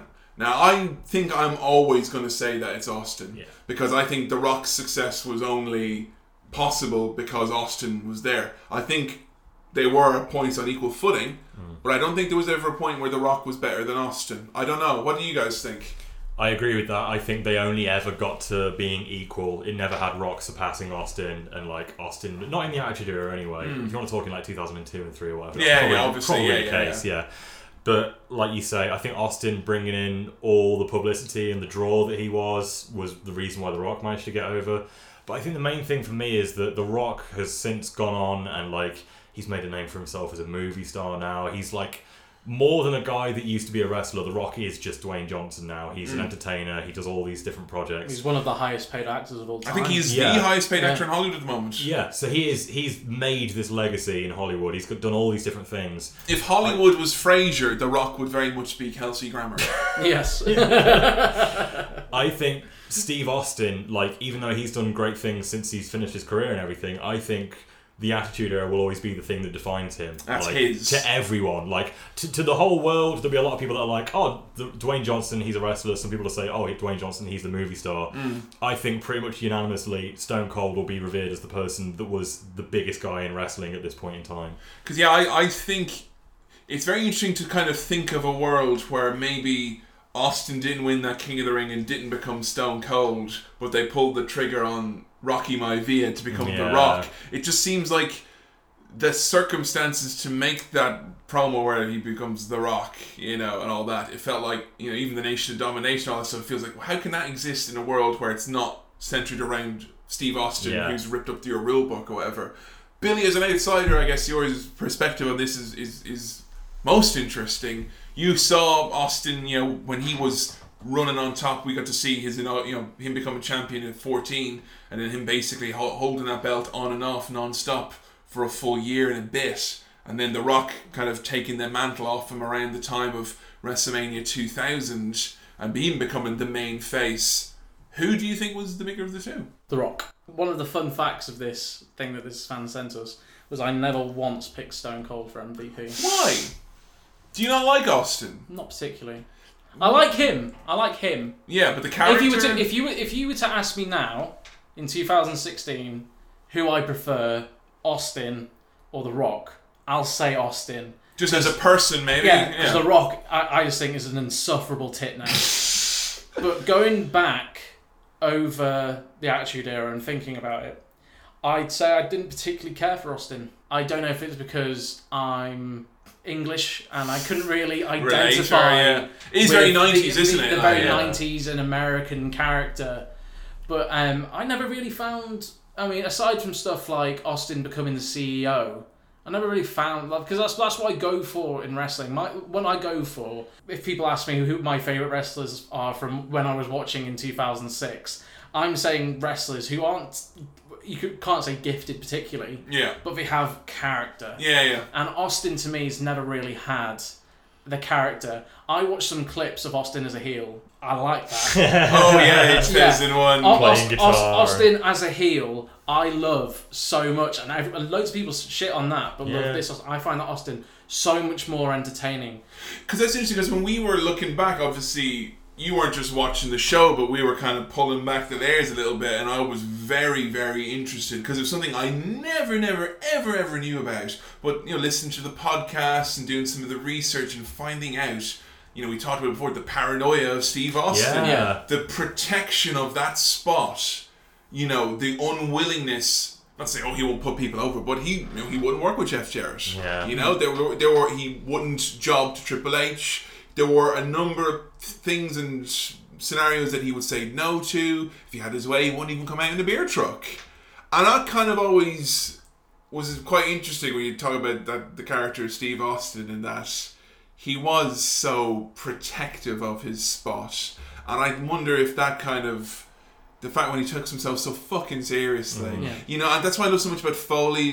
So many times he probably got an MVP because he made me smile. Or he made me laugh or made me feel good, kind of. Whereas Austin, I think there were a number of times where it felt like Austin was more concerned with him keeping his gimmick and his character and his brand, or whatever you want to call it, intact, more than putting on a show. Maybe. Well, there were several instances of a great match where Austin gets screwed or loses at the end or whatever, and we're like, that's great, and then he spoils it by getting up and giving the guy a stunner. Survivor Series 98. The Rock crowned as the champion, the bad guy. He's running the show, the corporation. What's going to happen to Mick Foley? Doesn't matter. Here comes Austin to stun the Rock. Yeah. Go home happy, everyone. No Way Out 2001, the end of the biggest Triple H and Stone Cold rivalry. Triple H wins, Austin proves himself as the better technical wrestler. Stunner. Boom. Yeah. And I think that's kind of mean when you want to send the fans home happy, fine, but that has to happen on the show. I think there were guys who, as much as Austin created the circumstances where guys like The Rock could become a star overnight, or Triple H could become a bigger star and all that, I do feel that there was maybe an environment there where certain guys didn't get over. We talked about it with D'Lo Brown, but with Jeff Jarrett, it kind of feels like, well, shit, why didn't he get at least a go at the world belt? An attempt. It's one thing if he gets a shot and he gets a go at the main event like Ken Shamrock did. It doesn't work, they don't connect, let's leave it. But when you're kind of like, no, let's just not do this at all. Or when Triple H has to literally sit as the hottest heel in wrestling in 1999 and wait for 2 months for fucking pass the parcel so he can finally get the belt. And that's kind of, that always soured a little bit of Austin. But you can't deny the reason why he was the biggest star and as well known as he was because he was so protective like that. There was no, you look at all the big stars in wrestling who made that big money, and I'm not talking Mick Foley money, I'm talking Steve Austin money. You know, as in Steve Austin don't need to come back and wrestle even if the economy is bad. And I think it's because of that overprotectiveness, you know. But I'd have to say it's Austin though, out of the two, Austin, The Rock. But if The Rock wasn't there when Austin came back in 2000, the end of 2000, there wouldn't have been a company, I don't think. No. You know? So I think they're kind of interlinked a lot more than we can ever really go for. Jim Cornette says the reason the Attitude Era was such a success is because it's the only time in wrestling you've had two kind of A+++ caliber talents at once. As in, you've got a Hulk Hogan and another Hulk Hogan in terms of drawing power at the same time. Because the Ultimate Warrior never drew as much as Hogan did, even though he was around at the same time. So that could be it. It's very interesting. A question for you, Adam. One that's been requested a lot. What is the all-time greatest grunt of the Attitude Era? That's not even worth asking as a question, is it? What is it? It's the Glargay. It's the Glargay. It has to be. I mean, don't get me wrong. There's been some fucking amazing grunts. And even since we finished, you hear the Undertaker mega grunt. Yeah.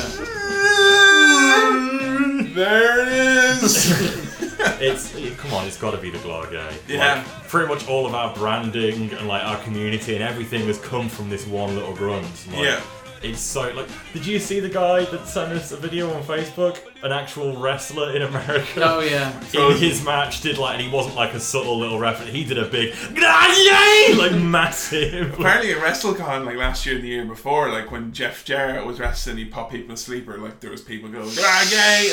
I love the idea that, like I said, a wrestler tweeted us in, an indie wrestler, and he had Glargay written on his tape. Like we even had on Squared Circle on Reddit, we had a fan ask Jeff Jarrett in MA if he was actually saying Glargay. He said no, but you're close, whatever that fucking means. I was actually saying Glargo. I was just saying Glargo to my fucking gold pyramid scheme website. Give me all your money. So Glargay, I mean, has to be the Glargay. It's almost iconic. It's what created the grunt. Like, it's what created the segment. Yeah, so how can it not be the thing that created the segment? Yeah, I showed Joe from How to Wrestling the Glargay the other day. She's like, "Oh, that's really iconic." I'm like, "Iconic? What does that word mean? Is it like a bird, like a dodo?"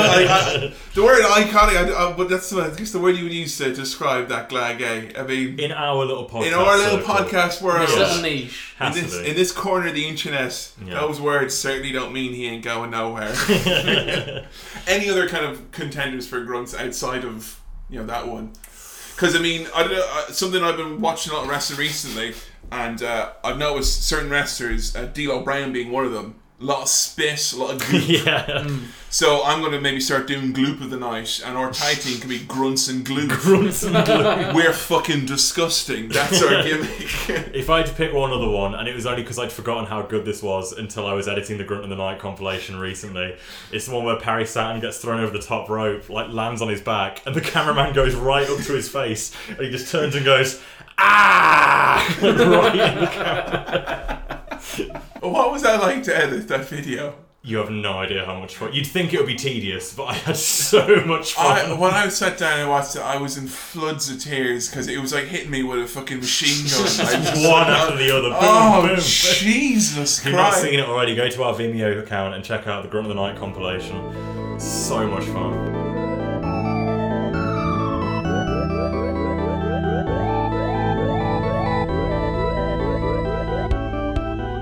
Alright, so we got some questions here from Twitter. I'm just going to ask people some general questions to see kind of any stuff they might know about. Obviously, we hit the kind of the main kind of ones there, which we were hoping to discuss. Suki Singh asking us here, how would you compare the quality of in-ring wrestling during the Attitude Era compared to what we're watching now? Obviously, we're in an era now where you've got NXT, and on WWE, you've AJ fucking Styles, Seth Rollins. You know, you've got a high caliber of in-ring wrestling at the moment. Take it as an omen, people. The fact that the world is so fucked up in 2016, at least appreciate that the wrestling is good, because if you're not going to appreciate that, 2016 is a bleak place to be alive. Yeah. But how would you compare the two, would you say? On the whole, I think modern wrestling is better in ring. Like, I think, generally speaking, it's cleaner, it's like crisper, it's more professionally, I don't want to say choreographed, but it looks more impressive. Slicker, yeah, exactly. And it's safer as well, generally speaking. Like, the whole world of wrestling. I think, as well. Yeah.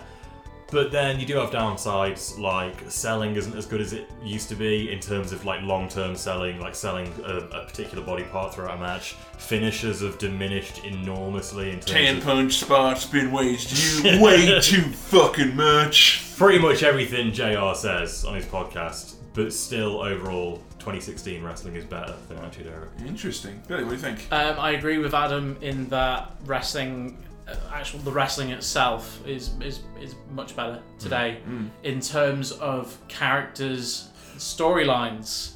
Attitude Era, even though we've had earlier in the episode we were saying all these storylines that were terrible, at least they had fucking stories. Well, that's it. There's stuff to do, you know. I mean, kind of. We're in 2016, August 2016 at the moment, and you've got Dolph Ziggler's getting a world title run against Ambrose, and I could turn around to you and kind of go, what the fuck has Dolph Ziggler done the last year? And I couldn't really tell you, and I've watched every Raw and SmackDown since then. The Attitude Era, though, you tell me, well, what was X-Pac up to in '98? Well, he was in DX and he feuded with D'Lo, and you can kind of pick a wrestler and a time frame, and if you watch the shows, you'd know what they were doing. Yeah.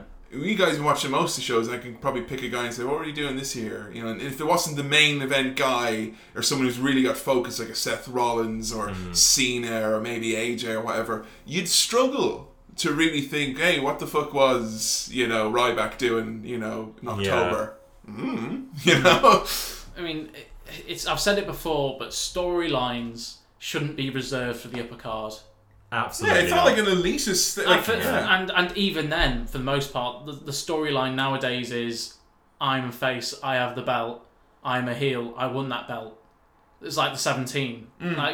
Work for 17, but if it's every single pay-per-view like it is now, you need to do something. You need to have storylines. I guess it's kind of, what's funny is, I remember watching some of these Attitude Era shows and kind of going, oh god, if only so many kind of plodding wrestlers here. I'm sitting there watching a fucking DOA wrestling Legion of Doom or whatever, and kind of going, Jesus, pick up the fucking pace. And then you kind of realise, when you see, hey, look, here's Adrian Neville and Kevin Owens, all like my favourite wrestlers from the indies when I, was first getting into wrestling hardcore in 2000s or whatever. And so you do need more than just your favourite wrestlers wrestling kick-ass matches. Because, Kevin Owens has wrestled a million kick-ass matches against a million guys who I love, but I need more than that in my day-to-day wrestling, I guess. If we could have maybe the sensibilities of the current day product with the in-ring action, but the kind of the writing and the focus from them, because I think Vince Russo thinks that you can just write a show now with these guys. I don't think it's as simple as that. I think wrestling's a lot bigger now. Yeah. It has to have more to it, but I still think that you have so many fucking writers, someone can surely figure out something. Look at the Oddities. Yeah. Remember when the Oddities debuted? It was rubbish, but it had something. Compared to that to say the Core.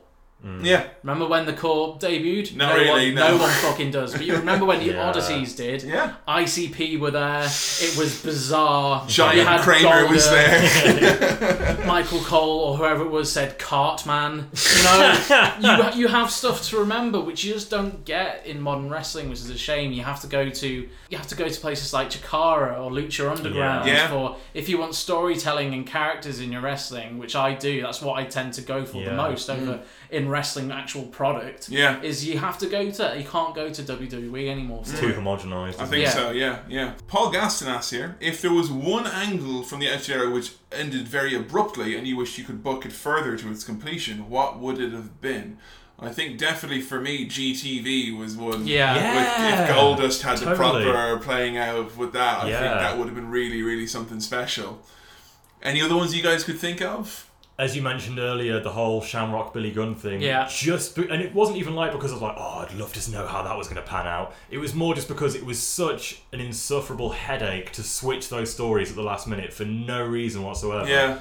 I think it just would have made WrestleMania 15 like one notch better if they hadn't have done that and actually finished the story. What I think is quite interesting as well is, I mean, I would say on the other side, a feud that I wish had ended quicker and kind of spoiled itself by going on too long, which was Kane and X-Pac, which had that sweet spot, perfect moment, and then the motherfuckers went and did 2 more matches, they didn't need. And X-Pac recently said himself, I think it was on Austin's podcast, at WrestleMania 2000, he was meant to face Jericho. Could have imagined that now as a great WrestleMania show stealer. A singles match that card desperately fucking needed, and instead he insisted that he had that shitty tag match because he wanted to keep his feud with Kane going because he thought there was more money to be made, which, lo and behold, there fucking wasn't. Best fan sign of the era, ask Snoots on Twitter. Oh god, there's so many great ones. Austin 100% CEO. Yeah, that's a great one. Or the artist for How to Wrestling, I told him when he was doing the Shane McMahon artwork to put in an Austin 100% CEO sign in there because like that is one of my all-time favourites. I have to go back to the classic bin drinking since 316. I think that's a great one, and just all the I can't remember which episode it was, but we had one which was literally 3 variations of the 316 in one sign. Sable 469 24/7. Yeah. That was impressive dedication to making a shit sign. Seriously, I think Austin was robbed. Crucify McMahon. Every time I see it, because it's like a blood red sign. Austin was robbed. Crucify McMahon. And then we've also got Triple H fears turkey jizz. Yeah, Paget the paedophile. The Judgment Day paedophile. The Judgment Day paedophile. Yeah, I was about to say that. Yeah, I think Paget is a paedophile. Actually, might be my favourite sign. It's so memorable, isn't it? Why somebody brought a sign, how they thought that was going to be the best way to alert the authorities that Paget was a pedophile. I don't know, but all the power to you, sir. I just found out about this guy, but I've got Judgment Day tickets. Get the sign making gear. Yes Mode Games asking an interesting question here. Because it's definitely a part of wrestling history where we're going to go back at some point and look at it in more detail. But any members of the roster that you were disappointed or surprised were not in a main event level by WrestleMania 17? Because obviously we had a lot of guys that came and kind of went. Like X-Pac and D'Lo had their kind of they were done and dusted by then. I'll be honest, by WrestleMania 17, the fact that Chris Jericho didn't have that world title that really started to... That was almost like a bad omen of the hyper-protectionism of their unwillingness to take... I mean, if they took the same attitude with Jericho, with Steve Austin, or The Rock, or Foley, then, they wouldn't have been an Attitude Era. And yet, even by 2001, you could see them kind of starting to... Oh, I don't know. You're not maybe your guy. That's not how we make money. They had started, even though they went, hey, let's tear up the rule book. Wrestling is going to be something different. We need to do different stories, different wrestlers, different stuff. And he kind of felt there by 2001, where they're looking at Jericho and Benoit, and instead of giving them a world belt, they're coming up with excuses, really. And that was kind of... The fact that Angle got the belt maybe kind of deferred away, and you look over and you see all these other talented guys, and honestly, at the end of the day, their excuse was they're not tall enough. Yeah. And that's not good enough, I don't think. Benoit's a big one for me. I also think Eddie... I think from the first time we more or less saw Eddie, he was ready. Yeah, he was so fucking He came in so strong. He could literally have just turned up and been a contender for the belt, and it'd be believable. Yeah, because he could have sold it, I think. And how long did it take for Eddie to get there? Yeah, I mean, years. Just like there's certain guys as well which felt like they were spending so much time kind of building and pushing, and then he never pulled the trigger on. I mean, like I never felt he should have gotten a world title run or a shot at it. But, like, why not take a fucking risk on the likes of someone like Test, who you've been fucking spending ages fucking putting over and always making look strong and always... But end up giving him all this main event stuff with Triple H and the McMahons, and they never did anything with it. To what end? It's a waste of time. I think China could have main evented a pay-per-view. When they should have went with China and Austin SummerSlam 99. Because that whole thing was a fucking car wreck. And if they just wanted headlines and attention, they should have just went with China and Austin, made it a big crazy thing with Jesse and Triple H and all that getting involved. But China, I don't think they got the money they could have out of a China run. Because they made a lot of money out of her. She's recognisable. When China passed, Jesus, the fucking outpouring. Yeah. People, you were like, whoa. You were like, I didn't know you knew who China was. Yeah. It's kind of people are like, oh yeah, China. I know China. I know Hulk Hogan. I know The Rock. Yeah. Incredible. And definitely I think there's someone who, they were winding down on by that time, and she was probably, they'd missed their opportunity at that point. I know it doesn't really count because he did have a small go at it, but I still think that the timing and everything around the Attitude Era, Kane should have had a proper go in the main event, like with the title. I think that one fucking night where he had the belt and then never saw it again till he was fucking Uncle Fester Kane years and years when later. He came back with Paul Bearer in 2000. Yep. That should have been it. That should have been it. Time. Get all heated back up with the X-Pac feud, because then he was really over at that point. He could have gone up to the main event again. But what's annoying about that is the fact that their reason for not giving him the belt then was that, Triple H needs to have a long run. He can't have another fucking reign interrupting his title reign. And the reason that was because Triple H's first few title reigns were so fucked up because he couldn't get it off Austin. He had to fucking throw it around and he had to beat up Vince McMahon for some reason. That's the thing. Pretty much any of your complaints that come around, like the Attitude Era and its booking and who got what out of everything, it's always to do with politics at the end of the day. It's not about like stupid writing or poor decisions. A lot of it boils down to the politics of why certain people couldn't get to be put where they deserve to be put. I don't think it's ever as simple as, hey, he's not being pushed. There's always knock-on effects. There's a reason, right? Someone here is asking, if Vince Russo didn't leave at the end of 99, what the year 2000 would have been like? It wouldn't have been what WCW became. I don't think it would have been very good, though. I don't think it would have been good, but it wouldn't have been what WCW was. You could tell the wheels were falling off the wagon with Russo and Ferreira towards the end. Those two guys couldn't write 4 hours of TV a week on their own. Unforgiven 99. That was post-Russo, wasn't it? No, Unforgiven 99 was just around the time he left. Right. Yeah, that was really shown. The storylines were just fucking off the wall. He had poles in his eyes and things on top of those poles. And I don't think it would have been as bad as what his tenure was in WCW. No. Well, I just shudder to think, could you imagine burnt out Vince Russo? You look at the Unforgiven 99 kind of build. That man who was writing that, him in charge of the Radicals when they came in, could you fucking have imagined? Jesus Christ. They would have given Perry Saturn a fucking shitty gimmick. Eddie Guerrero's one would have been even more offensive. It just they wouldn't have gotten a fair shake at the stick. And that strong undercard is what made that 2000 period. Absolutely. Yeah. I think it's the best. I mean, as much as I think Russo did such amazing stuff in 98 and early 99, Kresge did better. Yeah, and I think it was the best thing for the company that he left. Not to mention, he couldn't book tag teams for shit. Could you imagine? Or a WrestleMania. No. You wouldn't imagine that. You wouldn't have had WrestleMania 17. No. You wouldn't have. Not. Dudley's, Hardy's and Edge and Christian's entire amazing run either, I don't think. No, I don't think he would so. Have fucked that. He would have given them like all shitty valets. He would have pulled some sort of DOA and LOD like switcheroo where people turn. It would have been a complete mess. Yeah, and he would have made some sort of thing about the fact that Bubba Ray and Devon, and one is white and one is black, because that's apparently make a deal of it. Is very, very hilarious. Were there any dream feuds from the era that never happened that you wish kind of did? From Chris Gannon there. I would like to have seen Goldust versus Austin. Yeah, I think Goldust Austin could have been really, really interesting. No, you're definitely right. That would have been fucking. I mean, Austin never would have done it, but I always thought that like the whole thing that Goldust did in the new generation of him, like he was meant to be there to push the buttons of the homophobic kind of reactions of the audience. They were basically saying, "Hey, well, most Middle Americans." Don't like gay people, and they don't like the idea of a man coming on to them or dressing up weird, and that they were exploiting that fear.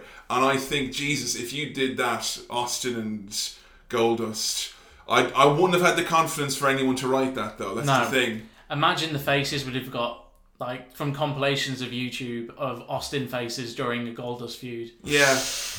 We would have got some amazing Austin faces. But I remember when Goldust kissed Ahmed Johnson, he like freaked out backstage.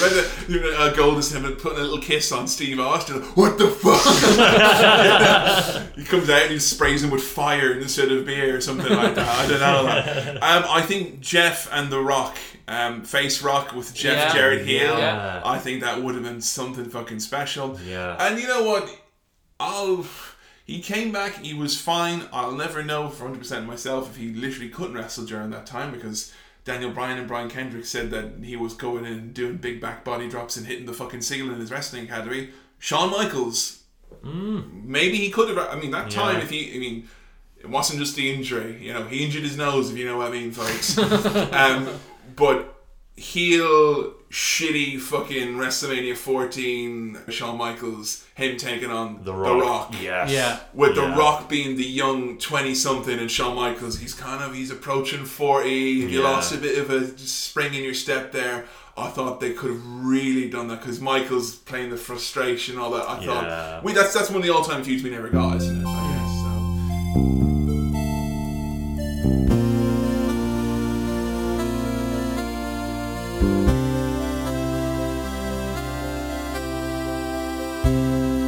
Someone here asking, is there anything you said or any opinions you had during the course of the podcast which you regret or take back?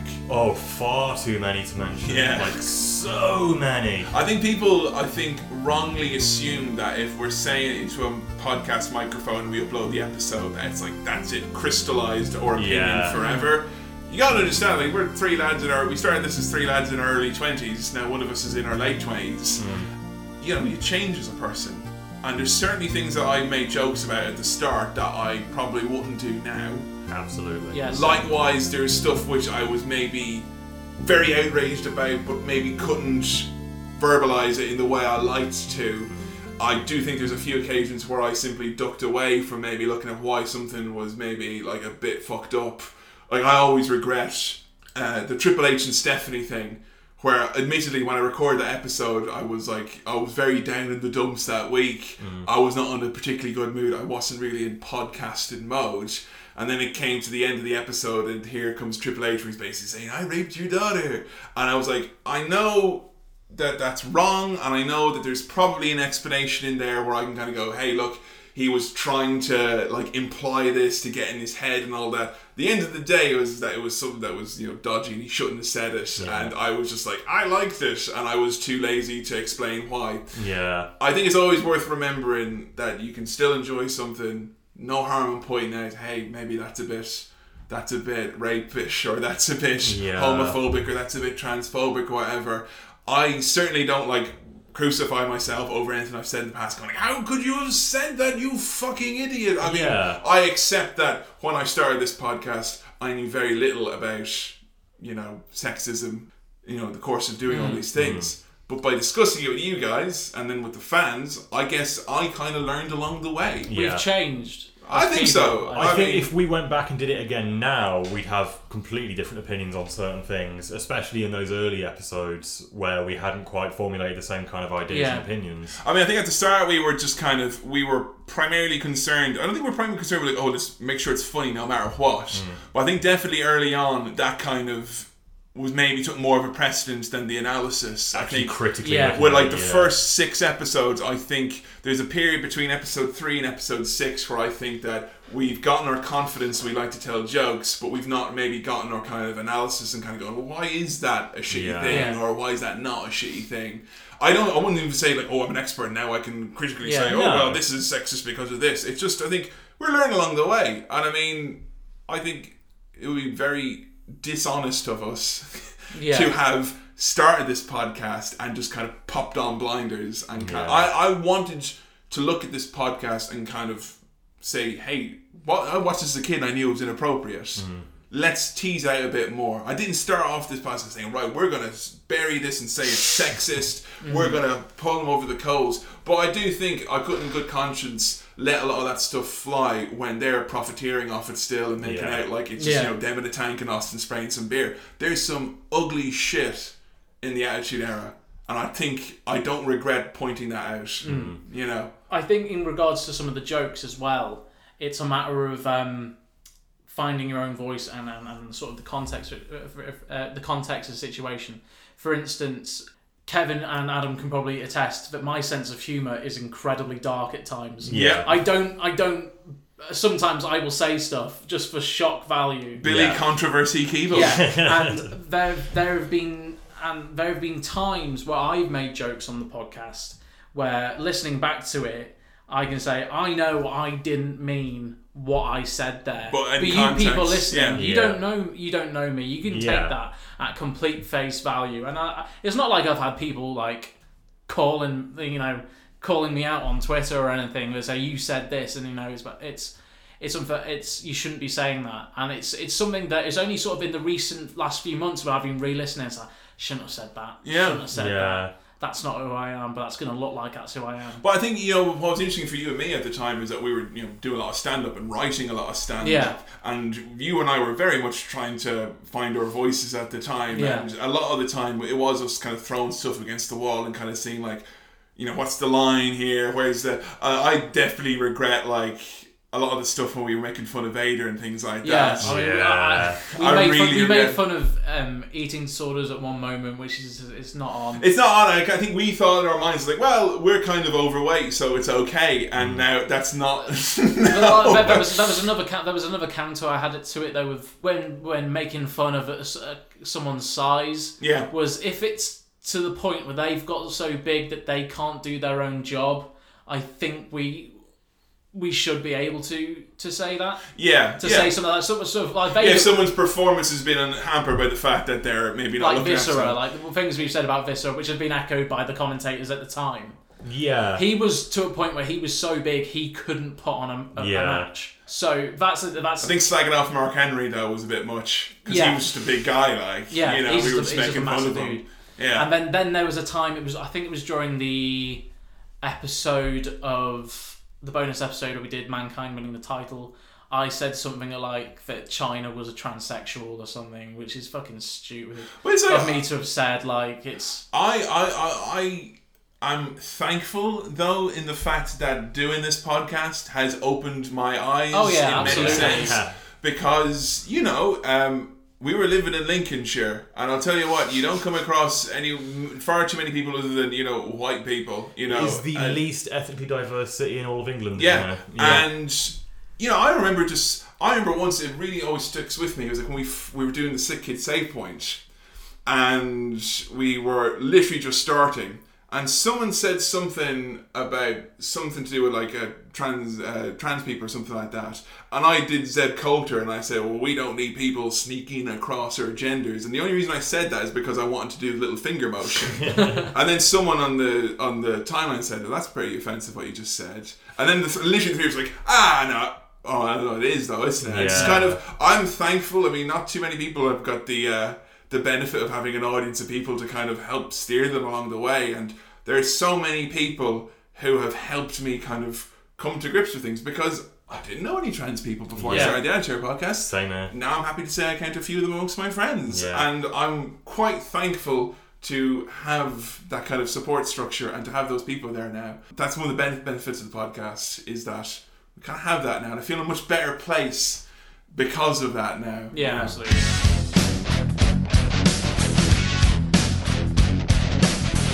Corbin Fraser, and this is a good one, we might end on this, asking, was this the best era in wrestling history?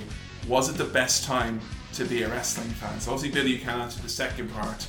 Let's go with, is it the best time to be a wrestling fan? Adam, yes. 2000, was it the best time? Undoubtedly. I was a kid. I was a kid, all of my friends liked wrestling. Like, everyone I spoke to was watching wrestling. There was wrestling toys, there was merch everywhere. It was like the biggest thing on the planet. Like, it was just constantly, you were surrounded by wrestling. It was the same as, like, Pokemon. To me, at that point in time, like, any sort of craze like that, it was just all-consuming. It was everywhere. And the fact that even in hindsight now, I can look back and go, like, no, I wasn't just being a stupid kid that enjoyed watching his show or whatever. This was a really good part of wrestling. That's the benefit of doing this, yeah. Yeah, it's like, I wasn't just being an idiot kid. This was incredible for wrestling at the time. I mean, considering I took a huge long gap from watching wrestling, it's hard for me to judge. not experienced what it's like to be a fan of wrestling while watching the Batista era, you know, that kind of thing. It's kind of weird for me because I don't know if I can honestly answer that question about whether or not it's the best period in wrestling, because it's like, you know, the period where everyone says is the Dane period, 2002 to like 2005, whatever. That's like my adolescence, pretty much my awkward teen years, 13 to 16, you know. Whereas fucked up. it's like, hey, do you prefer being age 9 to 12 or being age 13 to 16? It's kind of like, well, geez, the world was a lot easier and simpler when I was 9. Yeah. It was a lot more fun in many ways, you know. So I don't know if I can honestly answer that question. But in terms of like being, you know, the best time to be a wrestling fan, like you could still make that argument about today. Like, you know, if you were a child today and you've the got accessibility, you've got the network, you've got like social hours media and hours of wrestling every day at like, your fingertips. All of your favourite superstars, you can look at them on Instagram any time of day and see what they're doing now. You can find out what they're up to. Honestly, if you're a young fan listening to this, you don't honestly know what it's like to hear about a match and be like, huh, that's a match I'll never see. Because it's like, there was times where it's like, oh man, there's this match like 1986, or this match in Japan, or this match in ECW. I'm like, well, I'm 10. Yeah. I've not got a credit card. I'll take your word for it. I'll take your word for it. And you'll more than likely never be able to find that match even when you get older and have the access to... Wait, like, I remember like when I bought the WrestleMania anthology when I was 18 years old, I spent every penny I had to get like 26 disc box set, whatever the fuck it was, and I was like, Jesus. And it opened my eyes because I saw all this stuff which I only saw clips of for the first time, to see the whole thing. I remember being so overwhelmed by that. I can't imagine what it's like being a fan now and just being kind of like, hey, don't take our words for it. You can go watch any of these shows in the network straight away. Any of them. In HD quality. No fucking shitty, oh, sorry, the DVD is scratched. Sorry, this VHS has got an episode of Men Behaving Badly on it. You know. Plus you have all like the additional, like, we're proper shilling the network here.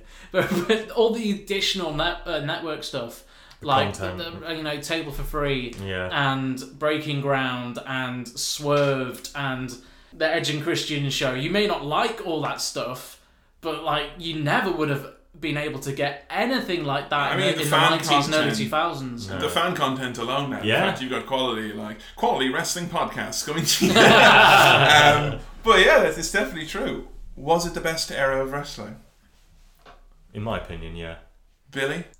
I thoroughly enjoyed my time with it, but like you guys with the Attitude Era, I do have my rose tinted glasses with 2005, 2006. Even though you can tell me until you're blue in the face that it was terrible, which it probably is. Well, that just shows you what nostalgia plays. Yeah, because we said something that was your show. You know, that's when you were into wrestling. The Punjabi prison match was my King of the Ring '98. Okay. Was that mean Greg Khali was your Mick Foley? Well, no, because yes, in a sense, but because he was so injured, he couldn't even be in his own signature match, and was replaced with the Big Show at the last minute. Yeah, he was about to wrestle the match, and all these guys. He fell off his own knees. That's how he fell off. That was his cage. All these guys in black masks and jumpers that said elevated liver enzymes came in and put him in a bag and dragged him away.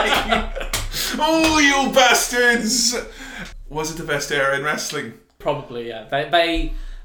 They weren't kidding when they released the DVDs and said, you know, it is the greatest, but it wasn't the greatest for the reasons that they said. That's true. That's very true. I mean, I don't want people to mince my words here, I guess, because I would say it's probably the greatest period, but that don't mean it's not without its faults. Wrestling is so unlike anything else. Game of Thrones don't run 52 weeks a year and has to be, there's never not been a wrestling show on in a week. Think about that for a second. There's never not been at least 3 shows running, on national TV, like from WWE at least. Anyway, it's crazy. It's non-stop.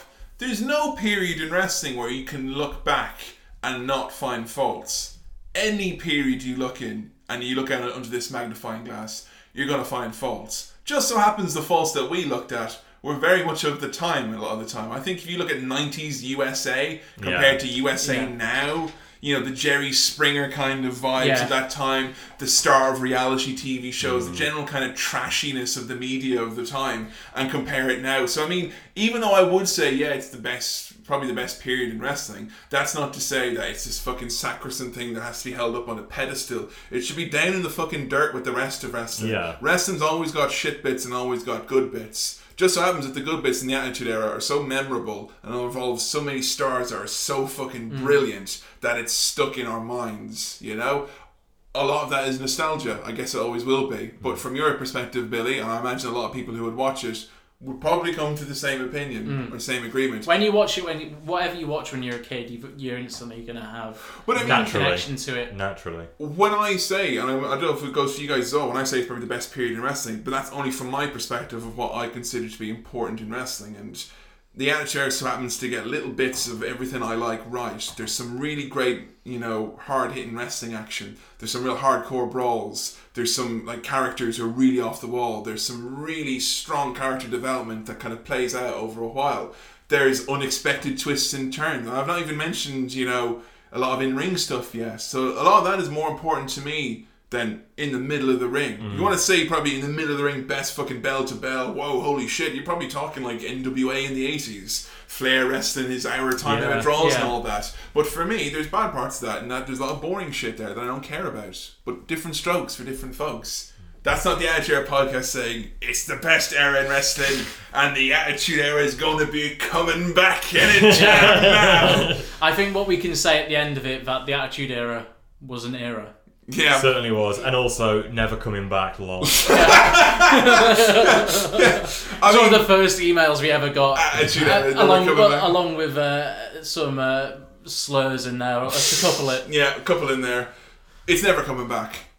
No. Never. Definitely ever, not. ever. Definitely not. If you were someone sitting there in your black t-shirt, kicking a wall, going, this the Attitude was going to come back. It's not going to come back. Yeah. No more so than, political correctness is not going to ungo mad, if that's what you view it as. Society has changed. WWE is too big a company to ever do something like that. You are fortunate enough that you're living in a world now where WWE will do something like have Brock Lesnar say the word shit on TV and they won't lose their minds. Yeah. It's not coming back. I think that's for the best. Definitely. Are there elements of the Attitude Era that we'd like to see incorporated more? Absolutely. But it's not the taboo stuff. No, I don't want to see fucking Paige have a miscarriage on TV. No. I don't want to see Alberto Del Rio get pushed off a Titantron because he's been suspended for 30 days.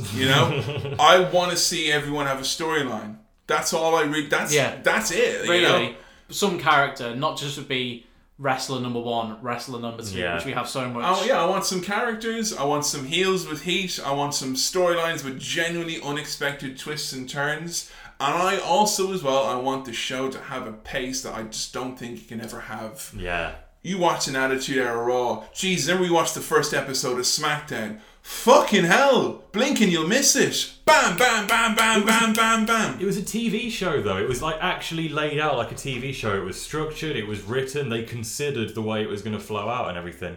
You don't have that now because it's a completely different format. You've got 3 hours. They're encouraging you to look at other screens and to not pay attention to the show. They're not kind of like, oh shit, what's going to happen after the break? They're like, okay, go on to a break now. Chill out, check out your tweets. Pop on Twitter, don't really focus on this right now. App the app. It's a completely different attitude, and it's just not going to mirror that again. That's why, when we mentioned it before earlier in the podcast, that's why the final deletion was genuinely a breath of fresh air for me. I unironically love the final deletion and everything that Matt Hardy is doing now. It's got me watching TNA from time to time, which I wasn't doing before. Yeah. That's what modern wrestling is missing. It's the taking a chance. Yeah. Yeah. Well, I guess what you are getting now, which is nice, is that you have your genuine alternatives now, don't you? Yeah. There's other places to go. Yeah. There's other troughs to dip your head into. If wrestling's your thing, you're spoiled for choice. You'll never be able to watch all the wrestling there is at the moment. But yeah, Attitude Era never coming back, lol. Attitude Era podcast never coming back, lol. No, we got plans. Yeah. As previously mentioned, over and over and over and over and over and over and over and over and over and over and over and over again, we are doing stuff. We're not going straight into the next show. It's not Backlash 2001. We've got some plans, and we are going to be visiting some scenes and storylines that may be unsuitable for younger viewers. Now, what we're going to be doing is looking at certain blocks of shows And the themes that we're going to be looking at is that maybe the quest of companies such as WWE and other companies to emulate the success of the Attitude Era, either by bringing back stars, trying to do certain storylines. We're going to look at some of the stuff surrounding the Attitude Era, maybe some stuff from before, some stuff from afterwards. But an excellent starting point for us, and this is going to be very different for us, and I'm going to be very excited to go through this, is we are starting 10 years after WrestleMania 17 with WrestleMania 27, after a long bleak period of desolate wilderness and when are my favourite wrestlers going to come back? And lo and behold, who's coming on a white horse to save the wrestling world? It's Dwayne "The Rock" Johnson, and he's never going away ever again. We are going to be reviewing The Rock's return from WrestleMania 27 all the way up until his second encounter with John Cena and some of the key shows in between. It's going to be a slog. Some of it. Yeah. And it's like, I thought about doing it for a number of reasons. Number one, I think obviously there's a lot about that where they are trying to revisit the Attitude Era, as we said, with, Austin comes back for the show. You've got The Rock. They really turn up the heat with The Rock's promos and stuff like that, trying to bring in fans who were gone from a while. Fans including you two gentlemen. Yeah. Two guys who started watching wrestling again around the time of WrestleMania 27 because of the big hoopla that was surrounding it. So there's a lot of interesting things there to see how the company has changed in the 10 years since we last looked at it, and their desperate attempt to have another huge, stellar WrestleMania. We're going to be looking at The Rock's return, looking at John Cena's rise, a little bit of CM Punk, a little bit of weird shit in between there. Cough, cough, Michael Cole, Jerry Lawler, cough, cough. I'm dead excited, and if you are listening to that and kind of go, that's a bit weird, it is going to be different, but honestly, I've been sitting looking at my notepad every single day. I look at this, I think of something else new about it that makes it something that we must record and must do. I'm so excited. We will be doing Invasion and other things going on down the line. There'll be more details on that in the future. But for the imminent future, our fate lies in the hands of WrestleMania 27 onwards. May God have mercy on our fucking souls. So how's it been then doing the Attitude Era? It's been fucking lovely. I've had a whale of a time doing this. Have you enjoyed doing this podcast? More so than watching the Attitude Era again and getting to enjoy all the old wrestling. I've much more enjoyed actually doing this podcast. Yeah. Hanging out with you guys, talking about this in front of a microphone, meeting really cool, awesome people through the podcast, chatting to some folks that I never would have heard of or never interacted with on Twitter before now. People saying to us that they enjoy just us three guys having a chat. Just three boys. Just three friends talking about wrestling. Enjoy us to the point that they are willing to send us stuff in the mail. Yeah. We have got a XFL jersey off of Stu Warner. Oh man! Thank you so much, man. Seriously, I mean, we're sitting in my new house now where I am. I've moved to Manchester. I'm sitting in a room here, and we have a podcast room now. And I'm looking at all the amazing shit that people have sent over the years. Mayhem in Manchester, fucking program over here, WrestleMania Rage Party, and even just all the nice messages and tweets and comments. I've had some ups and fucking downs since I started this podcast, folks. The fully loaded 98 episode, before I went in to record that, I basically discovered that the career I had planned out for the next 5 years had fallen through. This has not been, my world has been a bit all over the place at times. I think all of us have. But all of us has. We've all been through a lot of different stuff outside of the podcast. We've all had to bite the bitter bullet of leaving university and the life that comes after that, which is one of the hardest times that you go through, and they don't really prepare you in life for that, I guess. But I've always been thankful for this podcast. Yeah, definitely. It's always been fun, and so many people ask, recommend, what would you say you should do if you're going to do a podcast, or what era should I do? Just find people you enjoy talking with, because you can see straight away or hear straight away if people don't want to be there, don't want to talk about it, don't give a shit. The reason why we've always gotten on, the reason why this has worked, is because we're three very good friends who've become closer friends by doing this podcast. Yeah. And that's been an absolute treasure, and I'll always treasure that. And that's the thing, to me, this was more of a bonding thing. This started out as a thing that us three friends did. It wasn't hey, let's try and get popular, let's try and oh no! We were to be done in 3 episodes and fucking throw it in the bin. Yeah. We're pretty much pissed off because the radio station where we wanted to do a radio show wouldn't let us do a radio show the way we wanted to do it. This was just a bit of fun. Like, it started out as just like a nice thing that us three could do together, and it just turned into this fucking 60-episode podcast. Like 61 now. 61. and just thinking about it now, the last of this name. We will from here on, we won't be the Attitude Era podcast. No, we'll be the AE Podcast, and the AE Podcast will be presenting The Rock's Return as our next kind of, almost, I don't want to view it like a season, but it's definitely going to be like, or we're going to have like gluts of episodes. It's going to be like 5 or 6 episodes, isn't it? Yeah. I can't wait to see the Miz main event at pay-per-view. About fucking time. About time, mate. I go and see fucking Michael Cole and Jerry Lawler main event at pay-per-view. I don't know about you. I swear to God, it's gonna be fun. I'm gonna have to relive fucking Daniel Bryan 18 seconds. I'm gonna have to relive that shit. You have to relive Zeb Coulter and Jack Swagger, like. So, there's much more to come, folks. If there's any chunks or pay-per-views or bonus episodes, which we'll still be doing in between, that you are interested in or want us to do, or have suggestions for any of that, do, of course, as always, tweet us in at AE Podcast. Well, that's going to do it for this end of an era. That's going to do it for this era of the Attitude. That's going to do it for this episode of the Attitude Era Podcast. Thank you so much for joining us on this kind of sit back and look through all of the amazingness that has come before, all the highs and lows and creamy middles, and as always, make sure you are following on iTunes and SoundCloud, where you can go back and check out our entire back catalogue. It's basically the Lord of the Rings, and what comes from now on is the Similarian. I like that as a good analogy. It's a good analogy. It sets the bar so low that if like you can listen to it, we can't do anything wrong from this point. Pretty much, like you were okay. But go back and check out all the other episodes. I think what's awesome is the fact that we have more listens in this year than previous years. Is that we've got people who are just coming in and joining and revisiting and re-listening. It's been eye-opening for me listening back to the episodes. AE Podcast Quotes on Twitter. Thank you so much for starting that account. That's really helped us in this kind of this journey along the way. We're excited for what comes next. If you're on iTunes, of course, make sure you leave a rating or review.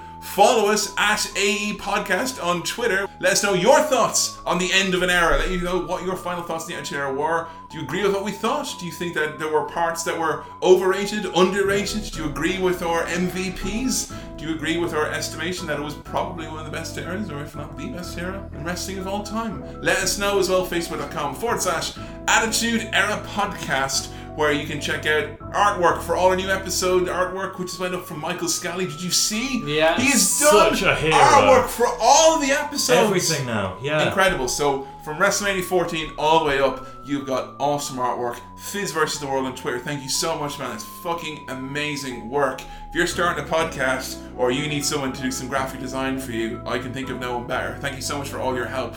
You've really helped the Attitude Era Podcast have kind of an image and a brand, and we fucking love you for that, man. Thank you so much. And all the work that Chris Pilkington did earlier on with all the remixes. Yeah, we had so many people. We mentioned Elizabeth as well, who did some artwork for us. There's so many people who've helped out over the years, and if you're someone who helped out in a big way, or if you're someone who even just sent a nice message or told someone to check it out, thank you so much, guys. Seriously, it really means the absolute world to us. If you would like to see some more visual content from the Attitude Era I love podcast, visual content. It's the best. You get to use your eyes and your content. ears. Don't go to our YouTube page. It's a waste of time now. It's a graveyard. They've taken so many videos down. It's an uphill battle. The only person who should go to our YouTube page is Vince McMahon, so he can walk around the charred asphalt and go, huh? What's the matter? Huh? What's the macaque got your tongue? Huh? But the good news is, if you go to vimeo.com/AE Podcast, you'll find a lot of our old videos there, as well as some new ones. What? The plan has been that we're going to slowly put all of the old videos on there one by one and sort of stretch out the release schedule a little bit. And these are like HD remakes, 2K16 stuff. Don't say that, they're not. But no, but you put bits of they are the same files. But you put VHS bits on them, I mean. That's literally it. That's all I do. If anything, it's worse because of the compression. Please leave all that. Please leave that in. But some of the new videos you'll find on there. Yeah, it's like, hey, the gang's back together. Adam's there making his videos. Oh, they're such poor quality, Kevin. I don't know what to do. The fraud.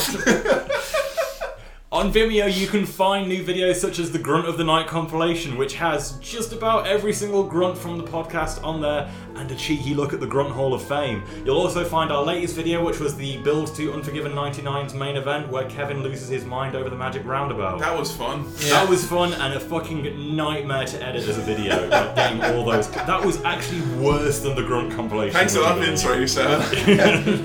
But yeah, keep your eyes peeled on the Vimeo account. Make sure you bookmark it. I'd say subscribe, but who the fuck subscribes to channels on Vimeo? But seriously, keep a close eye on it. Bookmark it. We're going to be putting up a load of old classic videos on there, and hopefully some new ones sometime soon.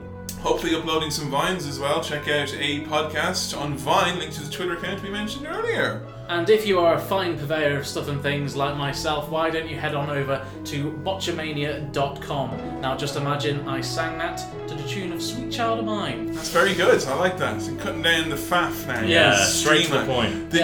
I'll say the thing and then just tell them to imagine what I'm singing now. Because after the embarrassment that was WrestleMania 17, might have to knock it on the head, or actually start making musical ones. Well, it's a fresh start, Billy. You know, a new era. This is very much our Saved by the Bell, the college years. You know, we're standing at the edge of tomorrow, and there's no telling how far we'll go. It's your chance to break away today.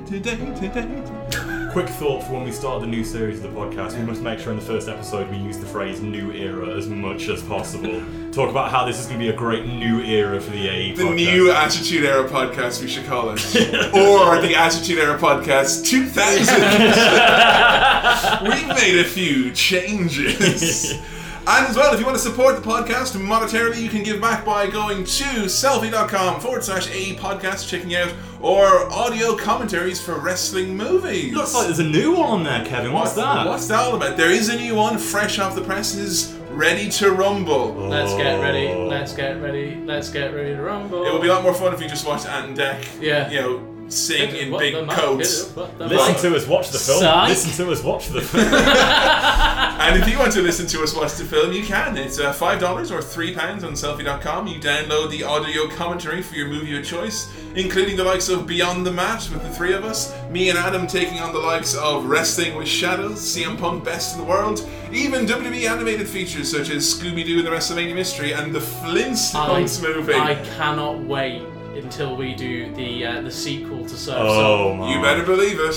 It's going to be awesome. But they're all available there if you want to give back to the podcast and say cheers and thanks and get yourself a nice evenings of entertainment as well. Selfie.com/AE podcasts. And don't forget, if you're the kind of person who likes to wear clothes on your middle section, you can go to... Do you like clothes? Order now! But wait. They're on your middle section. Kick to the middle section there, man. He's working over the middle section. You go over to Pro Wrestling Tees. Check out the Editorial Podcast store there. You've got amazing t-shirts available with our logo, Glad Gay, and this t-shirt exposes the business. All available now for $20 plus shipping. And thanks to everyone who supported the Editorial Podcast, even during our quiet chrysalis. We've been basically I want to say we've done a King Ghidorah or Mothra that we've been laying dormant, and now we're going to destroy Tokyo. So you better fucking watch yourself. Accurate. Yeah, you're a beautiful city, but we will destroy you. We will. We're very excited for the next episode. WrestleMania 27. AE Podcast presents The Rock's Return. Finally, the Attitude Era Podcast has come back to podcasting, which means finally the Attitude Era Podcast has come home.